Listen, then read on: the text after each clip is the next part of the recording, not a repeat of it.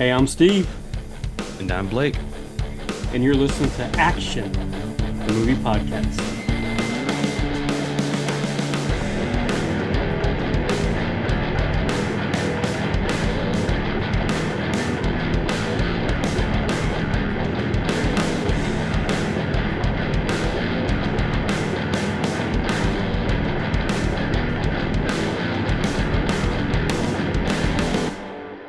Hey, everybody. Welcome to episode 26 of Action, the movie podcast. If this is your first time tuning in with us, it's a movie podcast where myself and my co-host Steve, we try to semi-surprise one another with a movie each week, and we do not discuss it at all with phone, text, in person, whatever, until we actually record. That way, our opinions don't influence the other ones accidentally or on purpose. And this week was my choice, and I picked the 2014, I guess, black comedy Frank. And what drew me to this movie was honestly primarily the cast. The cover of the movie was weird. It's a man in a giant paper mache mask, and then when you look at the cast, it it just I was like, oh, I have to see this movie. I don't know anything about it, but I have to see it. And that's just honestly, it's one of those ones where I judged the book by the cover, and I was like, I got to watch this movie. What drew you to it, Steve? Uh, could you tell me to watch it, Blake? Forewarning, this is a full spoiler podcast. This is your spoiler warning. If you have not seen the movie, please, go ahead and pause us, watch the flick, and come back to us and, join in with the conversation. Now, I guess a quick plot synopsis. We have John Burroughs, who has dreams of being a songwriter and joining a band.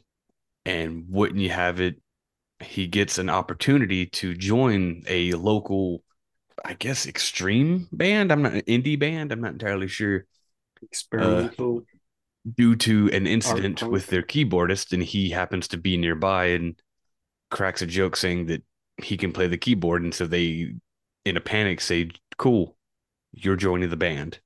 And then it is just a series of escalating events where he joins the band literally, and he has to go create. Now he's a session player, but then he has to go create an album and all the fun stuff that follows this in the inner turmoil of the very unique band. And that's just kind of just a synopsis to get you pulled in. I agree You with want to add that. anything?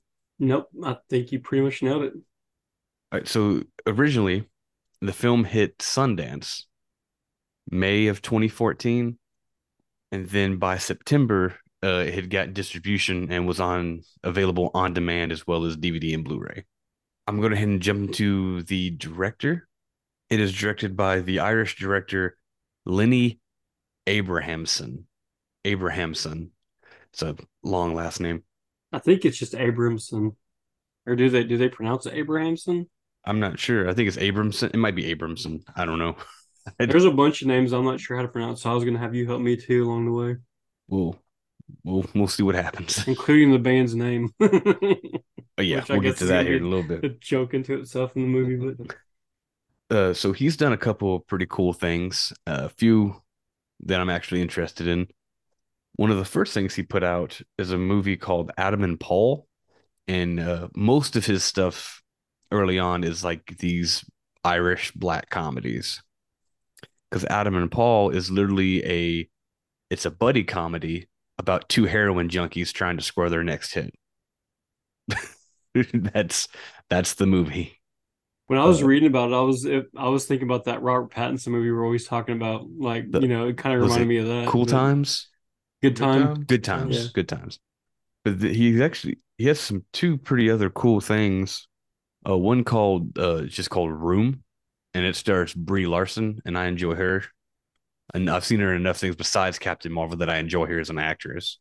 She won Best Actress for that movie. That she did, I didn't know that. Hmm. Hmm. Yep.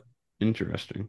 Very And then the interesting. little boy in it too. I don't know if he got nominated I think he got nominated for that. The little boy in it with her. Hmm. He was also the kid in that Wonder. Oh, okay, I know what you're talking about. Yeah, that little kid. Hmm. He also in 2012 did a movie called What Richard Did. Now, this is actually a pretty big story. It's based off of a book of the same name written, and it's about the story of a gentleman, Brian Murphy, who's 18, 19 years old and was beat to death by six assailants outside of a club for no reason. Apparently, they were bothering someone. He told them to stop, and then they beat him to death. It's a real, like I said, I looked into the story. It's real messed up, like to the point, like I said, there's six dudes beating on him, and then like when the autopsy and everything came, he died from what is it, cerebral edema, which is just a fluid on the brain, and then asphyxiation via inhalation of blood. He drowned in his own blood. That's how hard they beat him. And Wow. this is the based off the book that's written about him and his story, and it seems pretty intense. And I bring it up because it's pretty amazing in and of itself. But that year it came out was the most financially successful Irish movie that year Wow. in 2012. And it's a pretty intense subject. Yeah, yeah, it's crazy. I didn't mean to like bring the energy level down, but it was a serious thing. And I think that it's crazy and That's that kind of the energy of this movie, yeah, you're not this of wrong. this movie, yeah, It of kind of Frank fits. a little bit. Besides that, he is responsible for I think two TV shows that I can remember.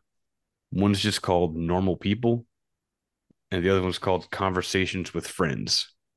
And each seem to be like hour long. I think it's an anthology where it's like hour long, self contained, standalone like dramas and stories and stuff. I'm sure they're all dark and depressing. Looks like they're like Irish too. He's very big on supporting his Irish community, which is fair. Did you have anything you want to talk about?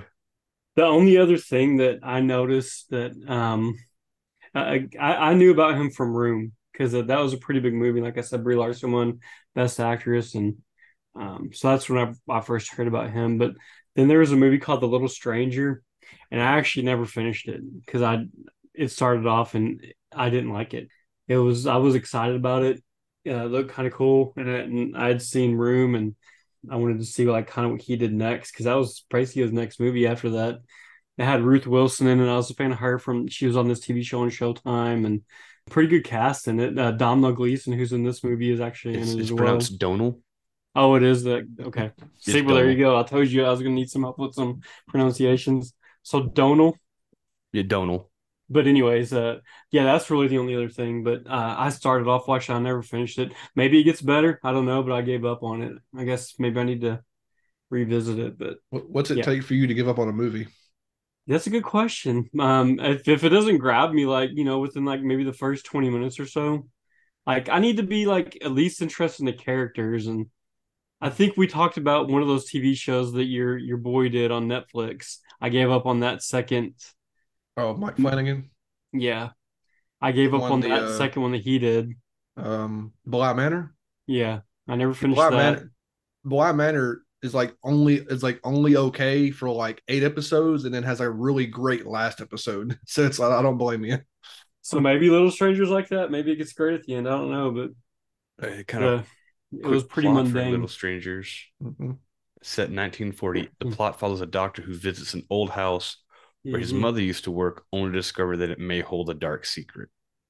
That's a plot for 1,000 I know. movies. Right, exactly. And it feels like that when you're watching it. It was like, So it's and almost 2 hours. to answer your question, like you just kind of said it. It's like the same thing. So I was watching it, hoping for something different. I didn't see anything different. I felt like it was going to be the same thing over and again. So I just stopped watching it. But obviously, probably something came up and interrupted me because I usually don't just turn off a movie. Something will I'll go revisit. I'll go back to it. You know what I'm saying? Like I'll get interrupted and I'll turn it back on, but I just never turn that one back on. It Nope. happens. There's some movies that I We're pretty just bad about watching things all the way through. We've talked about it off pod, but like recently, I think you and Blake, but I sat through the whole thing for whatever reason. But currently, this Skinamarink is a movie that Hmm. is really divided the horror community and stuff like that. I shut that off I after 15 minutes. You watched 15 minutes, Steve. So you watched about five. I went to a theater not knowing anything about it. Me and my fiance did, and we she said she didn't want to get up and walk out in the middle of a movie in a theater, and I was like, all right. So I literally in that theater did my best to fall asleep between the obnoxious loud noise jump scares that movie has. But I told y'all off pod that Skinamarink is my number one most hated movie I've ever seen in my life, and it takes like and I mean I've seen some bad movies in my life, and this is the currently or as of my memory, this is don't ever watch Skinamarink. So that's what it takes for me. I would have walked out if she would have stood up and I would have pushed her out of that theater, which we should have done. I will say I've never walked out of the theater. I don't think I ever have either. Have we ever walked out of a theater? Mm-mm. I've never done it. Not a. I don't think I we think have I'm too either. cheap to do it. I'm like, I paid the money. I'm gonna Paid watch money for this it. crap. Yeah, I've been mad in the theater watching a terrible movie. Like, dang, I can't believe I paid money for this, but I sat through the whole thing. Yeah. Yeah, It's like one of those things I have like walked out like as it's ending. I'm like, well, it's about to end. It's going to be a happy ending. It's going to be a sad ending. Let's just leave. yeah. Yeah. But Anyway, anyway, one of that started a little tension about Little Strangers. Did you have anything else you wanted to add, or do you want to go ahead and jump to the writers? I'm good. I'm good on Mr. Abramson, if that's All how you right, pronounce it. you can go ahead and take whichever writer you want. We have All two right. of them. Well, like you said, it's two writers, John Ronson and again, help with the name, I guess, I think Peter it's Strawn. Peter Strawn. It's either Yeah. Strawn or Strahan. Yeah. Let's go with Strawn. Looks like maybe the GH is silent. So Peter Strawn and John Ronson. So we'll start with Mr. Ronson, who basically is Donal Gleason's character. This he wrote a newspaper article, The Guardian, I guess was the newspaper. He basically worked as a let's see what how did he term that? He was a entertainments union entertainments officer for a Polytechnic School of Central London in 1987. He was only 20 years old, and the phone rang, and it was somebody in the band, which this movie is based off of. And they said, "So Frank's playing tonight, and our keyboard player can't make it, so we're going to have to cancel unless you know any good keyboard players." And the guy's like, "I play keyboards," and basically it was played out exactly like the scene in the movie. Well, not exactly, but the conversation basically. Can you play C, F, and G? Yeah. I don't know any of your songs. We'll come here at sound check and we'll go over them, blah, blah, blah. So that's pretty much how the movie starts out, which we'll get into. But all that's a true story based on John Ronson's experience with them. And I guess we can get more into kind of that stuff in a little bit later. But John Ronson, he wrote the story with the blessings of the guy that Frank is based off of. Frank Sidebottom was the character in real life, and it was a persona of a guy named Chris Sivey. CV. So they're just a lot of the stuff that's in the movie really happened, and this guy John Ronson wrote this article, and he was friends with Peter Strawn, and Peter Strawn actually was like, "Do you think this will make a good movie? Would you like to write it into a screenplay?" So they wrote it. They obviously ended up writing it into a screenplay, and they also collaborated on another movie called Men Who Stare at Goats, which was directed by kind of a Steven Soderbergh, George Clooney protege, Grant Heslov. But again, that's another tangent there. But This is an okay pretty, movie. yeah. I mean, it's weird, just kind of like this one. But Like the funny part about that movie is like they're like way more. Like it even starts with that. It's like way more of this movie is more true than you realize and stuff like that. yeah. So yeah, I mean, again, just like kind of a parallels with this movie. I mean, you'd watch this movie and you'd be like, "No way is this stuff true," but all this is basically based on a real guy. And I don't know if we'll get. I do have some key things I kind of wanted to talk about. I guess with some stuff that really went on. Maybe we'll get it if we don't get into it throughout this podcast and talking about the movie. I'll mention at the end, but Mhm. I'll let you. Again, John Ronson he's a pretty well known guy in Hollywood. He this project he did called Boxes, Stanley Kubrick Boxes. Did you read about that?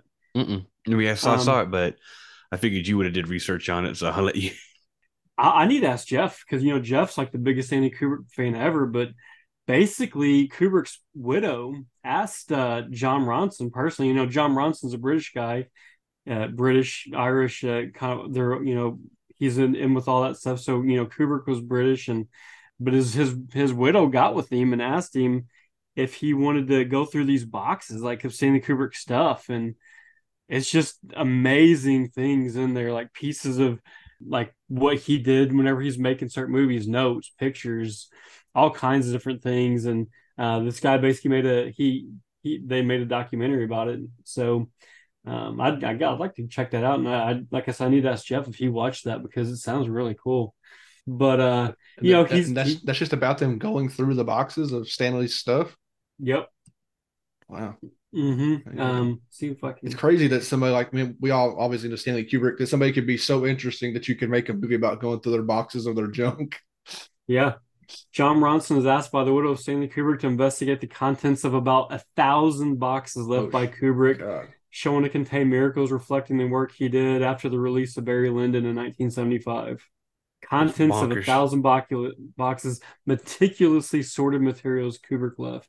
So, I mean, you get out of all the stuff I read that he was a part of, that sounded the most intriguing just because Kubrick is much like this movie with obviously Kubrick was mainstream, but Frank being this genius, this genius musician where things just came naturally to him. But so it's like Ronson kind of likes characters like that and kind of delving into this genius. I thought that was kind of neat. So, Yeah. but It's just called Boxes. boxes, Stanley Kubrick's Boxes is what it's called.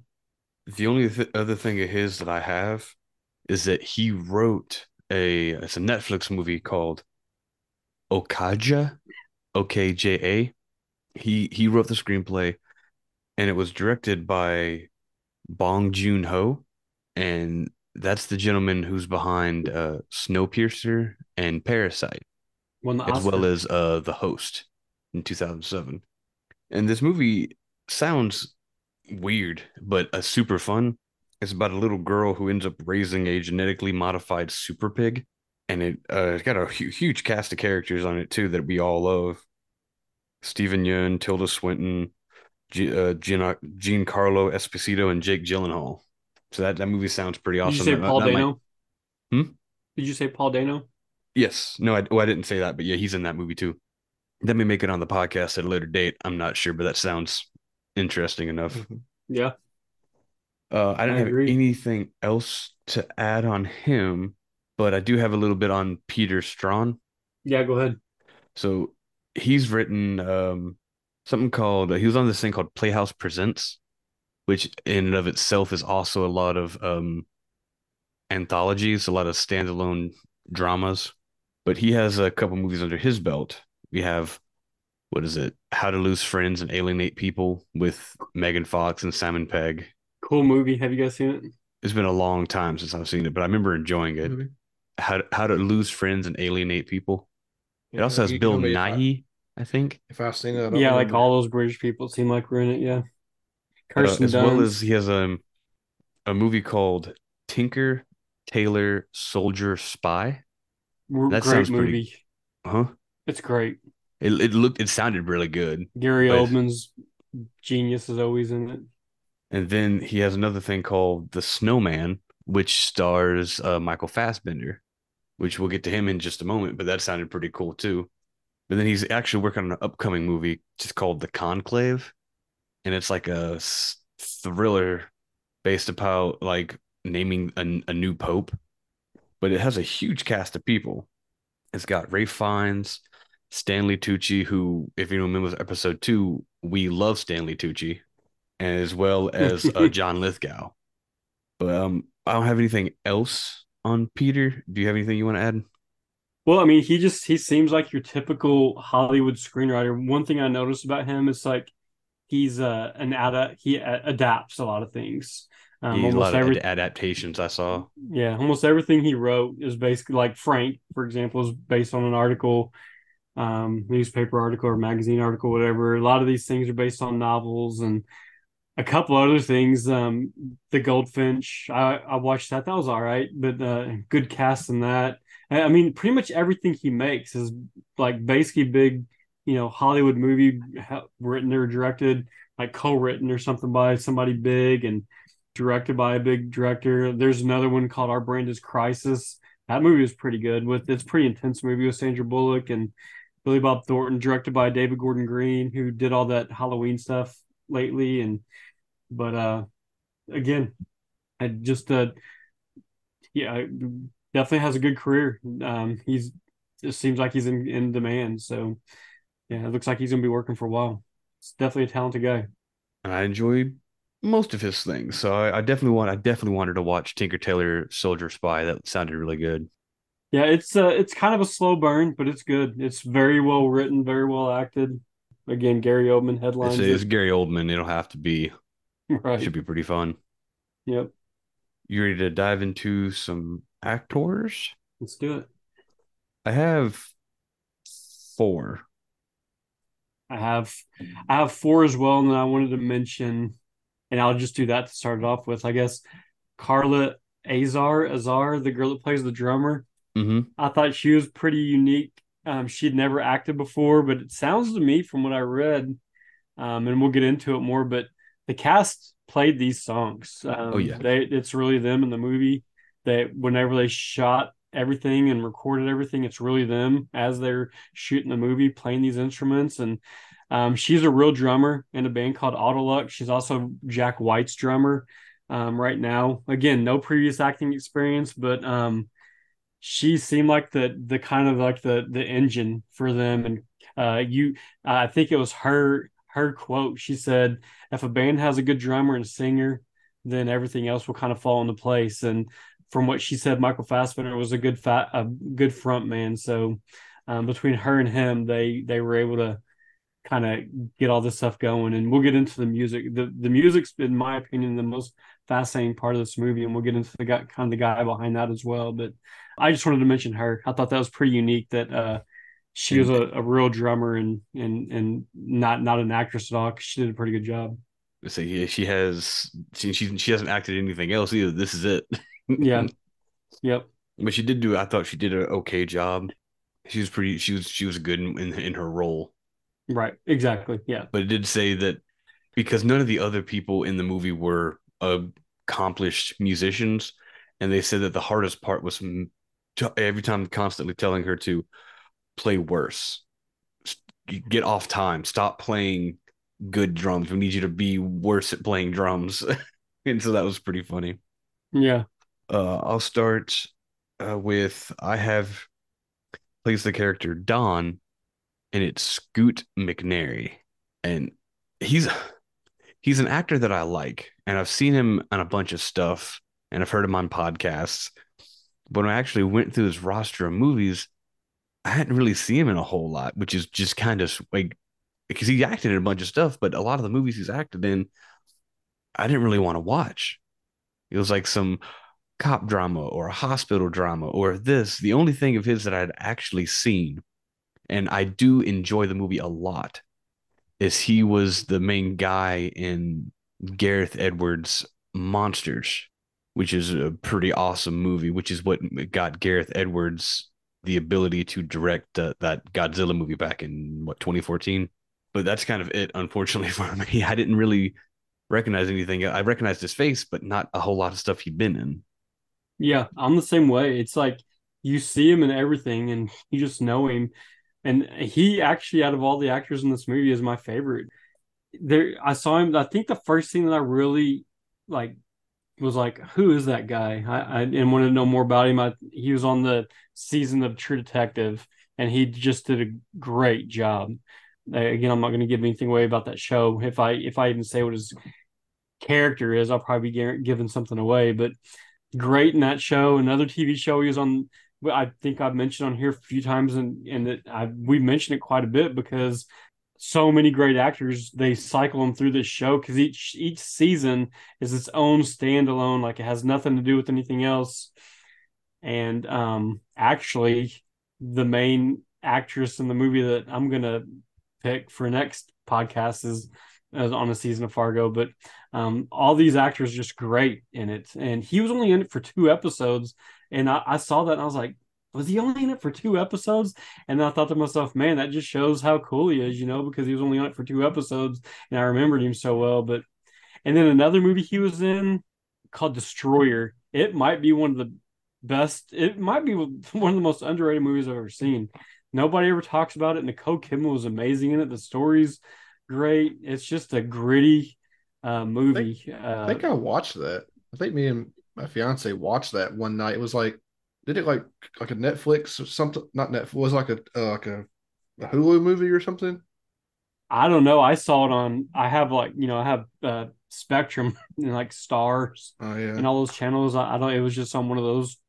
It's on all the time. Like every night I scroll through movies, it's just playing. It seems like, but Huh. but anyways, he was in that. Yeah. He's just memorable in everything he does. I did But watch Nicole this. Kidman's like unrecognizable in it. Hmm.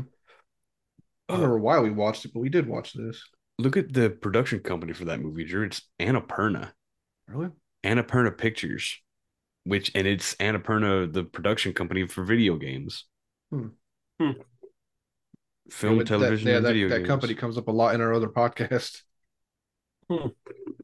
Sebastian Interesting. Stan. Hmm. Yeah, good cast in it. Like you said, Sebastian Stan. Seemed like there was another person in it too. Yeah, I think I liked it. I think I liked it. It's been a while since I've seen it. Toby Kebbell and Tatiana Maslany. I don't know if you guys watched Yeah, that show Tatiana Orphan. Maslany. Maslany. Oh yeah, we Maslany. love her. So, She's in it again. Great cast in that movie. she's no more for Orphan Black. well, Bradley Whitford. She-Hulk now, I guess. Mm. Tatiana Maslany is, but like we love. She Mm, did an incredible job. If people haven't watched Orphan Black, like she owns that whole. She plays like yeah. 90% of the cast of that TV show, and she's like so incredible. She's so underrated. I mean, I know Every she won awards and stuff for that show. I know she did. She got noticed for that show, but like her actual experiencing what she's doing with Orphan Black is it's incredible. yeah, I agree. You, So all again no tangent. We were talking about Scoot McNairy, but it happens. You mentioned he's somebody in else. he's in some good stuff. Hmm. Maybe it's a face. He has a face, He's like a recognizable face. Like when you see him, like, oh, I like that guy. You can't remember. You said, but you can't remember where you Yeah. really know him from, but you've seen his face a whole lot of places. Anybody's listening, just Google him real fast. You'd be like, oh yeah, I know that guy. You just probably didn't know his name. You can have the next one. So I guess just going in order on mine, I had Maggie Gyllenhaal next. Yeah. She plays Clara. She's been around forever. She's my age. Maybe you're younger than me. She was born in the same year as I was, which is weird. I don't think of her as being that old, but first thing I ever saw her in was Donnie Darko with her brother Jake. Yeah, of course. Likewise. But she's been in just a crap. What's that? I say likewise. What'd you say? Yeah. He saw her in Donnie Darko as She- well. Yeah. Yeah. She kind of played the pretty girl like early in her career, and then as her career's gone along, she kind of plays this like more hardened female character. After Donnie Darko was this movie called Pair with James Spader, 40 Days, 40 Nights with Josh Hartnett. She was one of the girls in that. Then Sherry Baby was like kind of like the movie that kind of catapulted her. She got I'm pretty sure she was nominated for an Oscar in that. Made her kind of a bigger name. Then she started getting bigger roles, like in the movies like World Trade Center and The Dark Knight. She took over the Katie Holmes character in that, and then again she's kind of but then the thing that I mainly think about her now is because she was in it for a few seasons. And I really like this show. It was on HBO. It's called The Deuce. She played a prostitute that became a big time porn movie director, and she kind of along the lines of like Frank. I mean, it was just kind of she made the porn movies different and more arty than the other people, and that kind of made a name for her in that on that show. And again, if anybody wants to watch that show, I'm not going to give anything away because a lot of characters die in it. But Spoilers. she was one of the main characters on that show. And again, whenever I think of Maggie Gyllenhaal, I think of The Deuce. And again, looking at it, it was only 25 episodes. You said it was a show that's about a person making better porn, and you said a lot of people die in that show. How Dude, much? and that's the thing about the Deuce. It had all kinds of stuff. It dealt with drugs. It was like right on the but when the 70s moved into the 80s, it was Okay. like drugs, porn, crooked cops, but all these different players and different kind of people, how they intertwined. It's have you guys seen like The Wire? It's the same I've by the heard same about it people that for made years. that. Yeah. But the same thing with The Wire, it was like it delved into like the drug dealers, the guys that worked on the docks, all these different pieces and how they all kind of came together, and that's how the Deuce was. A guy that owned a bar, and like a lot of these people came through the bar. And James Franco was like one of the main characters in it. He played twin brothers in it, but really good That's underrated cool. show. Maybe I shouldn't say underrated because I mean it was on it was an HBO show. It was pretty big, but nobody really ever talks about it. But great cast, great acting. But again, that's the main thing I actually think of when I think of Maggie Gyllenhaal. There's two things in there that you didn't mention that I think of. She's in that Stranger Than Fiction movie with Will Ferrell and Emma Thompson. And that's one of the more offbeat, weirder Will Ferrell movies where like Emma Thompson's she's like an author and she's writing a story, but she's writing this man's story in real life. And it's just it's so strange and weird. And it's not you don't get to see it's Will Ferrell being semi-serious, and it's not something you get to see all the time. That's why it stands out for me. It's pretty good. And one thing that makes me feel, I don't know, I guess it's weird how Hollywood works because I'm sure Maggie Gyllenhaal was like 19 or 20 or something when she did both these movies back to back. But she literally did Donnie Darko as the sister, so she would have been 16 in that movie. And the very next movie she did that later that year was a movie called Secretary, where she was a super hot, salacious secretary in like an office building. Like her shirt was unbuttoned and her skirt gets hiked up, and you're just like, it's weird because like an hour ago you were 16 in a different movie. There was more than that in that movie, I'll tell you Yeah, you're not wrong. But that. I just wanted to bring that up and just how weird Hollywood is sometimes. Like they came up the same year, and it's just hmm weird. Yeah, that's a good point. I'll tackle our next guy. For me, I have Donal. Was that who you got? I guess you could flip flop those two guys, yeah. That they're the two main characters in the movie. I So have yeah, him, however but you then want to do it. I'll go him. We have Donal Gleason, and he's recently, I mean, he's been acting for a while, but I'd say recent popularity with the starting with Deathly Hallows Part One and Part Two for Harry Potter. He played Bill Weasley, the eldest brother, who, spoiler alert, ends up marrying Fleur and is a werewolf. He's also in Ex Machina with Oscar Isaacs. He's the guy who created the robot. Oh yeah, we still need to watch Ex And I Machina. definitely want to. I haven't got around to watching it yet, but I definitely want to watch it because we You guys loved haven't seen that? Yeah, Annihilation. we watched Annihilation, and we haven't seen his new movie. The director, his new movie Man, I think, come out in theaters a few months ago. I want to see that too, but we've seen Annihilation. We haven't seen Ex Machina yet. Another thing he's in is called About Time, and it's him, Bill Nighy, and Rachel McAdams, and it's about a family of people. Bill Nighy is his father, who all the men in their family can time travel, Hmm. but only down their timelines. And it's a weird romantic dramedy comedy. It sounds pretty interesting. Another thing, it's a pretty good episode actually, but he's in an Hmm. episode of Black Mirror opposite the gorgeous Haley Atwell, where he ends up dying, and it is a whole Spoilers. he dies in like the first 2 seconds of the episode, but then it's like an ongoing thing of how AI generated conversations with dead people and how extreme. And of course, they take it to the most extreme degree, and it gets weird. But he does a It's pretty actually good my job in least that. favorite Black Mirror episode, by the way. It's your least. Yeah. Yeah, I hated that episode.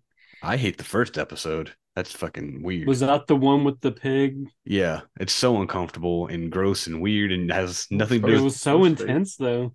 But it Supposed has to be. nothing to do with technology and Black Mirror. As a guy who gets blackmailed, it has nothing to do with the rest of the show that came after, which I thought was so weird for a pilot episode to have nothing to do with the show. But anyway, well, there's other crappy episodes. We usually I once think most of Black Mirror was bad. I feel like. it was okay. Really? Yeah, Wow. I don't know. It's like Then America took over yeah, and when started giving America happy took over Black endings. Mirror, it took a major dip. This isn't a Black Mirror podcast. There's plenty of those, I'm sure, and it's coming back, and it's coming back. So Is it really? yeah, Thank God. I've been waiting I will. forever. Yeah, we never even did Bandersnatch. Oh, I did that. It was Little all right. choice making when we didn't even bother. Yeah. Yeah, I got sick of Black Mirror. I like the one with what's her name? She Bryce where Dallas Howard. yeah, Bryce Dallas Howard, where where Oh, with the you likes. like everybody. It's like God, that's a cool episode, but terrifying as hell. Oh Because yeah. Yep. we're not far from that. We're actually living I part was of gonna that. say we might even be We're kind of there. living that right now. It sucks. But by the end of that was a good. I like that one. That was actually I Yeah. do like Bryce Dallas. Anyway, Two more quick things. He was in a British zombie movie called Boy Eats Girl. It was kind of like an independent zombie movie, more like romantic comedy zombie movie. And then like warm bodies. yeah, well, I think I like Warm Bodies more, but it's not bad. And now the big thing, the thing that everyone in the world will know him for, is he plays General Armitage Hux in Star Wars 7, 8, and 9. Leader of the not Republic, but the No idea who that. Have no idea who that is. he's in all of them. You don't think he'd be more known for Harry Potter? I I would mean, maybe Harry Potter is what 15, 20 years ago. yeah, but that's what he was doing that. He's like I said, he's in all three of those. And one kind of funny thing is he has an older brother who I think appears in I think maybe the eighth one, and it's being like Admiral Huck supposed to be playing his father, and it's his older brother who's only 2 years older than him, but they put a big bushy beard on him and made him just be his older brother. Hmm. Dad. Oh yeah, his dad. People fans of the podcast may recognize the name Gleason. His father is a very accomplished Irish actor, known named it's Brennan Gleeson, and he was Knuckles McGinty in Paddington 2. We saw our love for him in the last episode. Do you have anything else you want to add on Donald? You pretty much named everything. The only other thing really that I've seen him in recently was a movie called The Kitchen. Basically, it's like the wives of all these small time crooks or criminals kind of turn the tables while their husbands are in jail or whatever, and start running things themselves. Melissa McCarthy and God, what's that? The black she's like funny, like she was in the black actress. She's funny, and then she has become serious lately. She Octavia. was no, Octavia God dang it. Spencer? What did I I shouldn't love have. Octavia Spencer. I do too. No, Um, no, She's this is she was in that the movie with all the women, and she was like the funny black lady in it. you mean Ghostbusters? God dang it! No, I'm tearing And this that up. movie wasn't funny. She was in that movie with that we just talked about recently with Nicolas Cage and the Weight of Massive unbearable Talent or weight of whatever. talent or whatever. Yeah. Yeah, she's the lady in that. She plays like the FBI agent. God dang it! I'm gonna be like, dang it, Tiffany Haddish. Oh yeah, Oh, we just spoke. Yeah, we love Tiffany Haddish. Yeah, but she's in it. Melissa McCarthy, Tiffany Haddish, Elizabeth Moss, but they're like the women in it, and then they James Badge Dale and Donald Gleason and some other guys. They're the like husbands or whatever, and Commons in it. Pretty good cast. Wasn't too bad of a movie. I was entertained by it, but Apparently, anyway. it's based off a DC Vertigo comic, Oh, limited really? series comic called The Kitchen. really? It's a DC comic Yeah, of just normal people. I had no idea about that. Because I mean, the way that the movie is, it doesn't seem like that at all. I mean, Superman don't show up to that movie. good. I don't know. Hell's Kitchen, 1978. It's just entirely based around real people. I mean, not all comic books are superheroes, but it's just strange. It's DC Vertigo, and this is our thing. Hmm. Hmm. Yeah, Tiffany Haddish. I don't know why I couldn't remember her name. I do enjoy Tiffany Haddish a lot. I That's like her. funny. Yeah, she started out like being in those funny movies, but she's really gotten serious lately. Been in a Well, lot I mean, of. I she mean, is a she's a stand-up comedian, so yeah. What was that? Was it Bad? What was that movie called? What was that movie where she was kind of like made her famous? Girls Trip. Oh yeah, with like her and Jada Pinkett and Queen Yeah, Latifah. yeah, she was great in that. Like she saw the movie, and then from there she just kind of shot past all of them. But I can see her get nominated for an Oscar soon. She's that good. And there's this we you mentioned Oscar Isaac a little bit ago with Ex Machina, but she's in a movie with him called The Card Counter. That's a freaking dark movie. She's really great. Again, dramatic. How'd you just pronounce that? What? Ex Machina? I What mean, the like card counter? Deus Ex Machina is how like Stephen King says it, and whenever you hear somebody say Deus Ex Machina, it's that's how they I've say it. never heard it called Machina in my life. It's Machina. Hmm. Oh well, tomato, tomato. I'm sorry. I mean, I just threw me. I'm sorry. Let's see. I'm an ass. Yeah, sorry. Since I took Donal, do you want to take the final person? We'll go with Mr. Fassbender. I was like, man, it seemed like he's been around longer than he has, but whenever I start looking at his stuff, like the first thing that really made him famous was that movie Shame. I don't know if you guys remember hearing about that, but I mean, he was in a Mm-mm. bunch of stuff before that, but like I don't really know any of it. Like, I guess there's like the Jonah Hex, that goofy Josh Brolin, Yeah, uh, Mr. Cowboy movie. yeah. Then X-Men First Class came out the same year as Shame. So I was like, man, I was thinking he was in some stuff before all those, but I had the same kind of thought when I looked him up, and we watched the movie with my fiance, of course, and of course you don't really see his face till the end, and she was like, "As you recognize him?" She's like, "No, not at all." I was like, "Okay, well," I was like, "Sure, it's Michael Fassbender. Surely you've seen something he's in." So I pull up his IMDb and I'm scrolling through it. I was like, "Yeah, she hasn't seen none of this, and I haven't seen any of these movies he's been in. So what do I know him? Like, I guess I really just know him from X-Men more than anything. I was like, wow, I feel like I've seen him in a bunch of stuff, but I really haven't.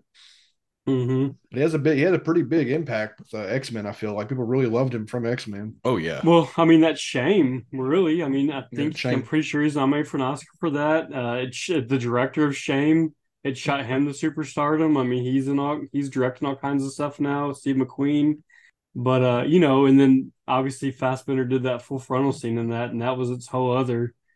It's like just gave him a whole new name for that. But Let me um, Google that real quick. yeah, So Prometheus, then Oh yeah, that Prometheus. he was amazing. That just came out the year after that. I'm like, God dang, that's he's crazy. knocking it out the park. Yeah, I thought for sure he was in more stuff than that. But I mean, that 2011, 2012, and then the one movie I wanted to mention, my favorite writer, Cormac McCarthy. I think I told you guys the Road.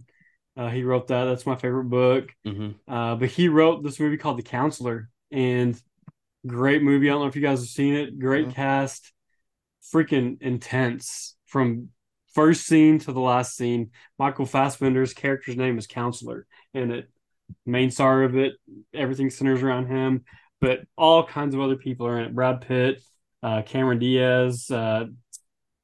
Again, the cast is, you can look it up yourselves, but great underrated movie. Nobody ever talks about it. Ridley Scott directed it. Um, Dang. I just can't believe nobody talks about the counselor more. But anyway, wanted to mention that for sure with him, and then also he played Steve Jobs in the movie Steve Jobs.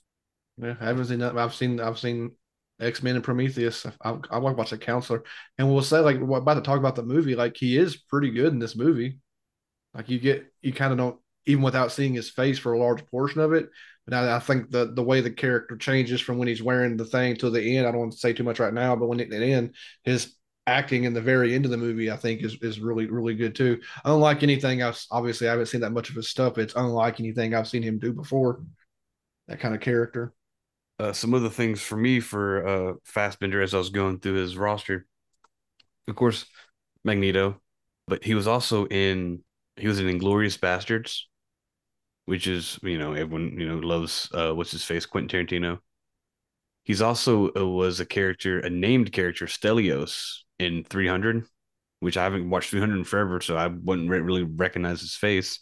Yeah. But as I was going through his thing, kind of two things recently was it's in some sort of post-production hell, but he is in Kung Fury 2. And I don't know why that movie hasn't come out yet. But last time I looked it up, it actually says it has an estimated date of coming out in November later this year. So I'm actually pretty excited about that. Because Kung Colt Fury 1, Magnum's his character. Kung Fury is fantastic. Goddamn laser raptors. It But in just the recently I actually saw. development, the thing that stuck out to me was the Wild Bunch. It's kind of a shame that they're remaking that, I guess, but arguably one of the most influential movies of all time with its violence, the original one. But Hmm. that's kind of interesting that they're remaking that. But it just says rumored on that, so who knows where that is. Oh, and then Nightboat to Tangier, I noticed that he and Donal are both in that. So that's kind of interesting. They're Hmm. teaming back up again. He also has he did some like horror movies early on, which I thought were kind of, I guess people just doing whatever. He has a movie called Eden Lake, which I'm kind of interested in watching. That seems pretty good. But then he has another one called Blood Creek, which I'm genuinely interested in watching, just because the people in this movie, you have Dominic Purcell, Henry Cavill, and Michael Fassbender in this Nazi-inspired modern-day horror movie. It seems so weird. Which one's that? It's called Blood Creek, but he has something coming out real soon that I'm really excited to watch called Next Goal Wins, and that's directed by Taika Waititi. Yeah, we're big Taika fans. Yeah. And that trailer looks funny. But something I kind of just figured out on the fly when I was skimming through some things as a refresher. He's in a movie called A Dangerous Method, and it is directed by a podcast favorite, David Cronenberg, where he Mm-hmm. plays a Swiss psychologist. So we might have to look into that movie and add it to the podcast because we need as much Cronenberg in this joint as we can. Before When I did just that list off come his, out? hmm? When did that come out? It's in 2011. A Dangerous Method. I don't Keira even remember Knightley, reading Viggo about that movie. Mortensen, Remember that coming up? Vincent We talked about Cassel. him in multiple podcasts, and that never came up before. Mm. Yeah. It's has his favorites in it too. Vincent Cassel, Viggo Mortensen. And it's got Keira Knightley. That's gosh, I don't even remember huh. Weird. But it's sounds interesting. Sigmund Freud and Carl Jung, like you said, yeah. Huh. Now, before we just list off his entire IMDb page, you ready to kind of like dive into the movie, Steve? Yeah, let's do it. It's always fun talking about the actors though, like I how they know. all I like love talking intertwine about and that stuff, but we're here to talk about the movie, the actual movie we're here to talk about. all right, to start it off, tell me how the band name's pronounced. Okay, so the Strathburns, the Burns.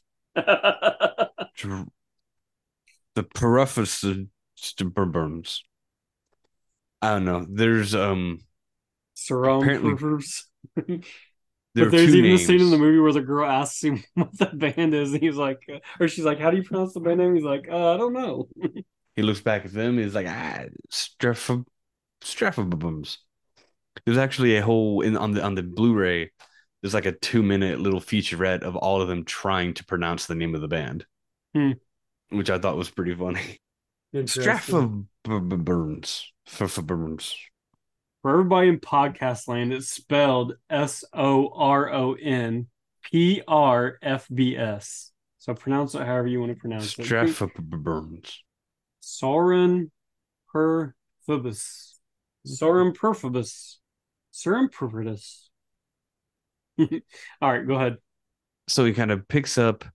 We're following Donald Gleason's character, John Burroughs, and he just. I don't want to pick on the guy too much, but I guess he has like delusions of grandeur. He wants to be this epic musician, and so he's trying to write songs, and he doesn't get anywhere. And they're awful. Some of the songs he's singing are pretty awful, and none of them have the same genre or tempo. And he's just trying to make things, and it's not going well.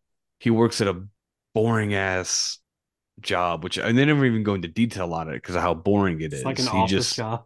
It's just an office job. But as he's kind of like going through the motions of this life, on his way home from work one day, he sees was it a cops and ambulances swerve down onto a beach that he's been walking along every day, and there's this man just trying to drown himself in the ocean.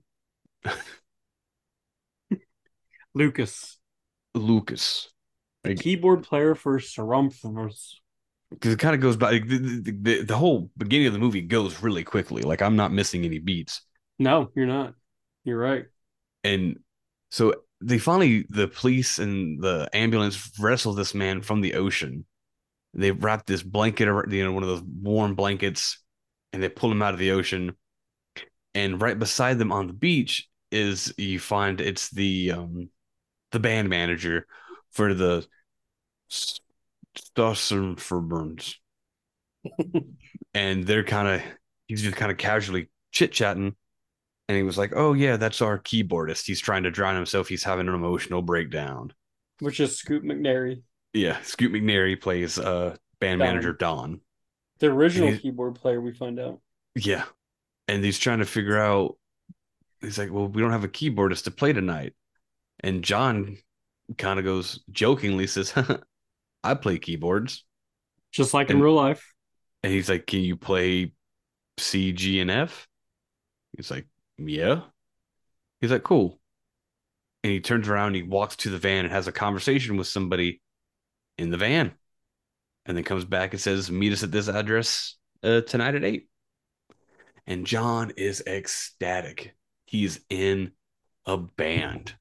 Yep. Now, we don't know if the band's any good, any bad, but he's excited. But he knows they're playing somewhere and they have posters up they're being advertised for, so he thinks he's famous all of a sudden. And one kind of cool thing is, having watched the movie multiple times through, when he sees Lucas, the band's keyboardist, wrapped up in that blanket being loaded into the ambulance, it's like a glimpse into his own future, though he doesn't know it yet. That he would be a broken, shattered, shivering man with a crazy beard. And it's funny just how much that is. So that's them looking at himself in the future. Do you want to go ahead and take over here with the first band? You're talking about the first performance? Yeah, the first performance. So yeah, I mean they have the first performance. He goes there, again, doesn't know any of these songs, and it's almost like the band, I don't know, but it's like the band just kind of, don't they just like, they start playing, right? They just kind of start playing. No preamble, just start playing.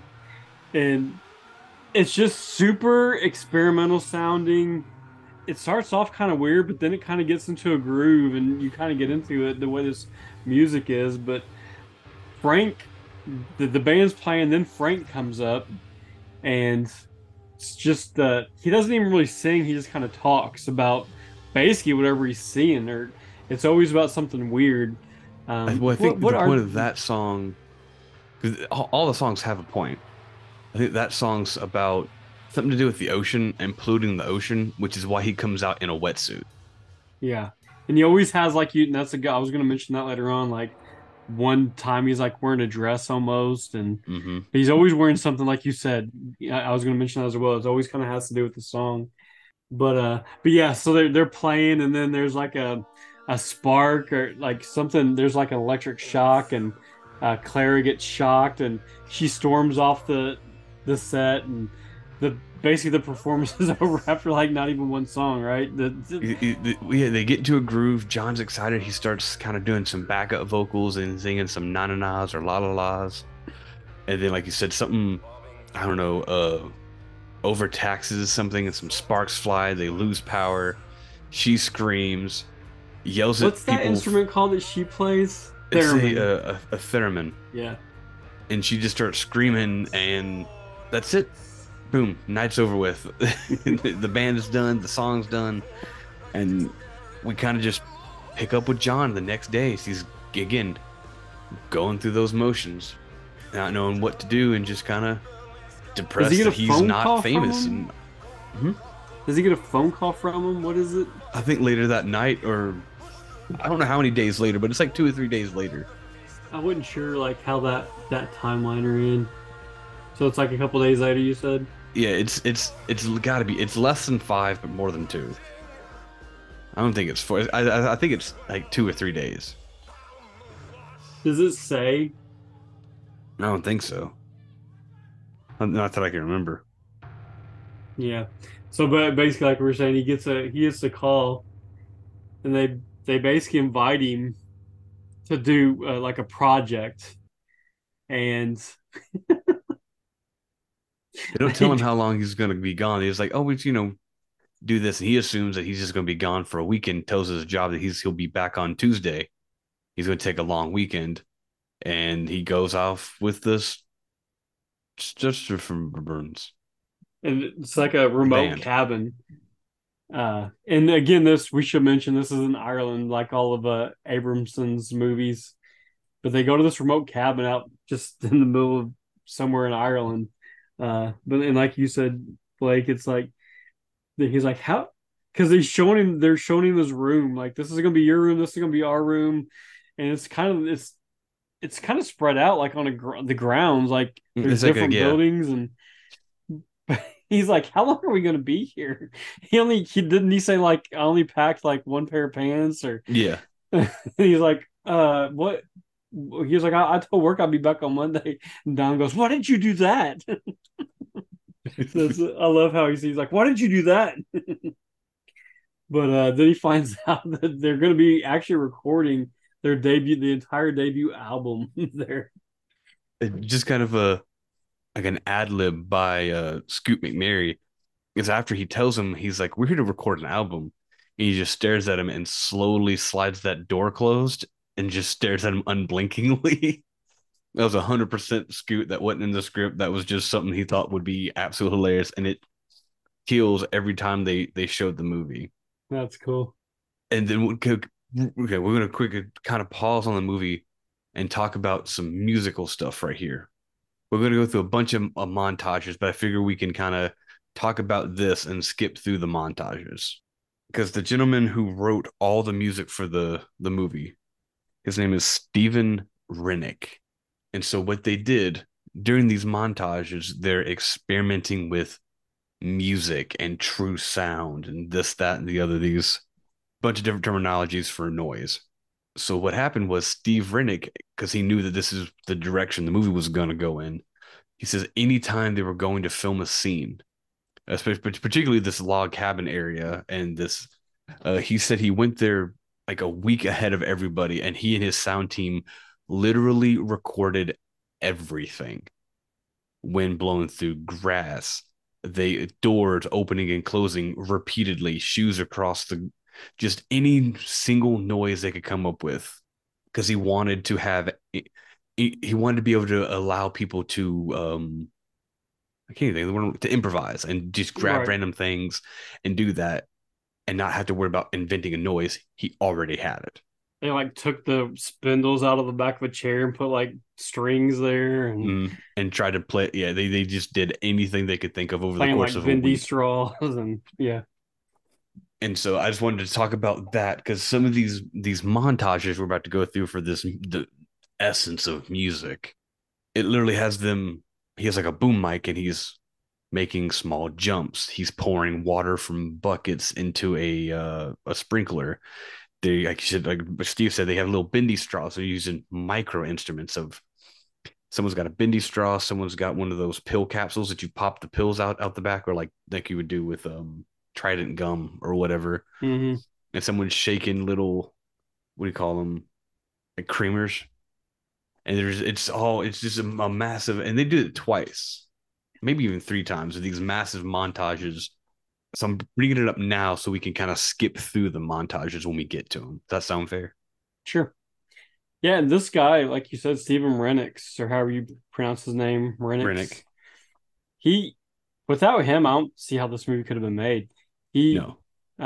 he got experience. He played with all kinds of weird, from his own words, like weird bands, French and German nightclubs. He was a part of using a band called the Prunes, art punk band, which is kind of basically what Stormtroopers is. But again, this guy just seems like a really unique guy and has a lot of great experience. And I don't know how they could have found a better guy for this. And obviously, Abramson got him. Like they already worked together on the movie you mentioned earlier, what Richard did. So, Mm-hmm. but again, this guy just brought something great to this movie. And again, I don't know. I don't know how this movie could have been made without that guy. He sounds really patient too. I'm sure it wasn't Very patient. easy to work with these actors, and they learned these instruments and then they actually played these songs live as they were shooting. And this all guy, the recordings were live. They only have one, or maybe they have two. No, they might have more. But for the movie, everything was live. But I think they released an album, soundtrack for the movie, and they did some studio recorded versions of some of the songs to kind of clean them up. mhm. The songs that I know for sure they sung in studio, one was called Tuft, and the other one was called El Madrid. And I want to put those, hopefully, I can get Drew to put them, at least clip it into the actual. Is El when we get to the Madrid part. the credit song? Yes, Okay. Yeah, just give me some names of stuff, and I'll be able we'll to. be doing. We'll do it after the podcast. But with Steven Rennick, one of the cool things, and also kind of like intense things, he said with every scene that it required a song of some sort, including that opening performance, if they'd even play the entire song, was he said between him, Lenny, and someone else, I forget. They said the person's name, but I couldn't remember it on the commentary. But Steven Rennick would write anywhere from 3 to 10 songs per scene that required a song. And between the 3 of them, they would pick the worst one. Which has got to be a weird thing for a musician because you want to make good music. But he was purposely making bad music and then having to pick the worst thing because that's how this story works. But that's an intense amount of effort, anywhere from 2, 3 to 10 songs Yeah. in the scene. And this shows you a lot of times we don't even mention the music in movies. And a lot of times it's at the very end of our podcast. We're spending this much time at the beginning of the podcast on this guy. I mean, that's how important he was to this, This whole movie is about music, though. Right. Yeah. But he worked with Abramson again over and over throughout their careers. So he's been a busy guy. He's extremely, extremely talented. And so we go through all these series of montages, which are also semi character building. We kind of get introduced to the other members of the band. Like I said, we have Frank the front man, who wears that giant paper mache head. I don't think we really spoke about that early on, but he wears a giant paper mache head and never takes it off. God, did we not mention that? We actually didn't. Oh my God. We actually didn't. That's like the whole it. point of the movie, pretty much. Yeah. Well, that's why when Blake said he picked this movie, it's on the front of the case of this movie. And Blake's like, "What the hell's going on with this movie?" That's why Blake was interested in this movie. We forgot to mention that in the opening thing because we said he came out in a wetsuit. Because for us, we're used to seeing the head. We didn't think the head was weird because we watched it so many times. So. Right. But he has a giant paper mache head on, and you can see it's been damaged and fixed. And there's actually there's a microphone. Matter of fact, in the opening first performance, he has a cord that hangs down that he plugs into because he already has a microphone in the mask. Like he walks out and is it Claire or one of them comes up and latches it? Yeah. Yeah. It's also got like a built-in fan and stuff, so he gets hot in there. And anyway, again, this is all real. This guy again, John Ronson, the writer, and Donald Gleason's character, John Burroughs. So both of them named John. And then Frank Sidebottom is the real person in real life. And it was a band called Old Blimey Big Band. But he wore the head, the exact same head, the exact same style, like head, blue eyes. Yeah, looks exactly the same.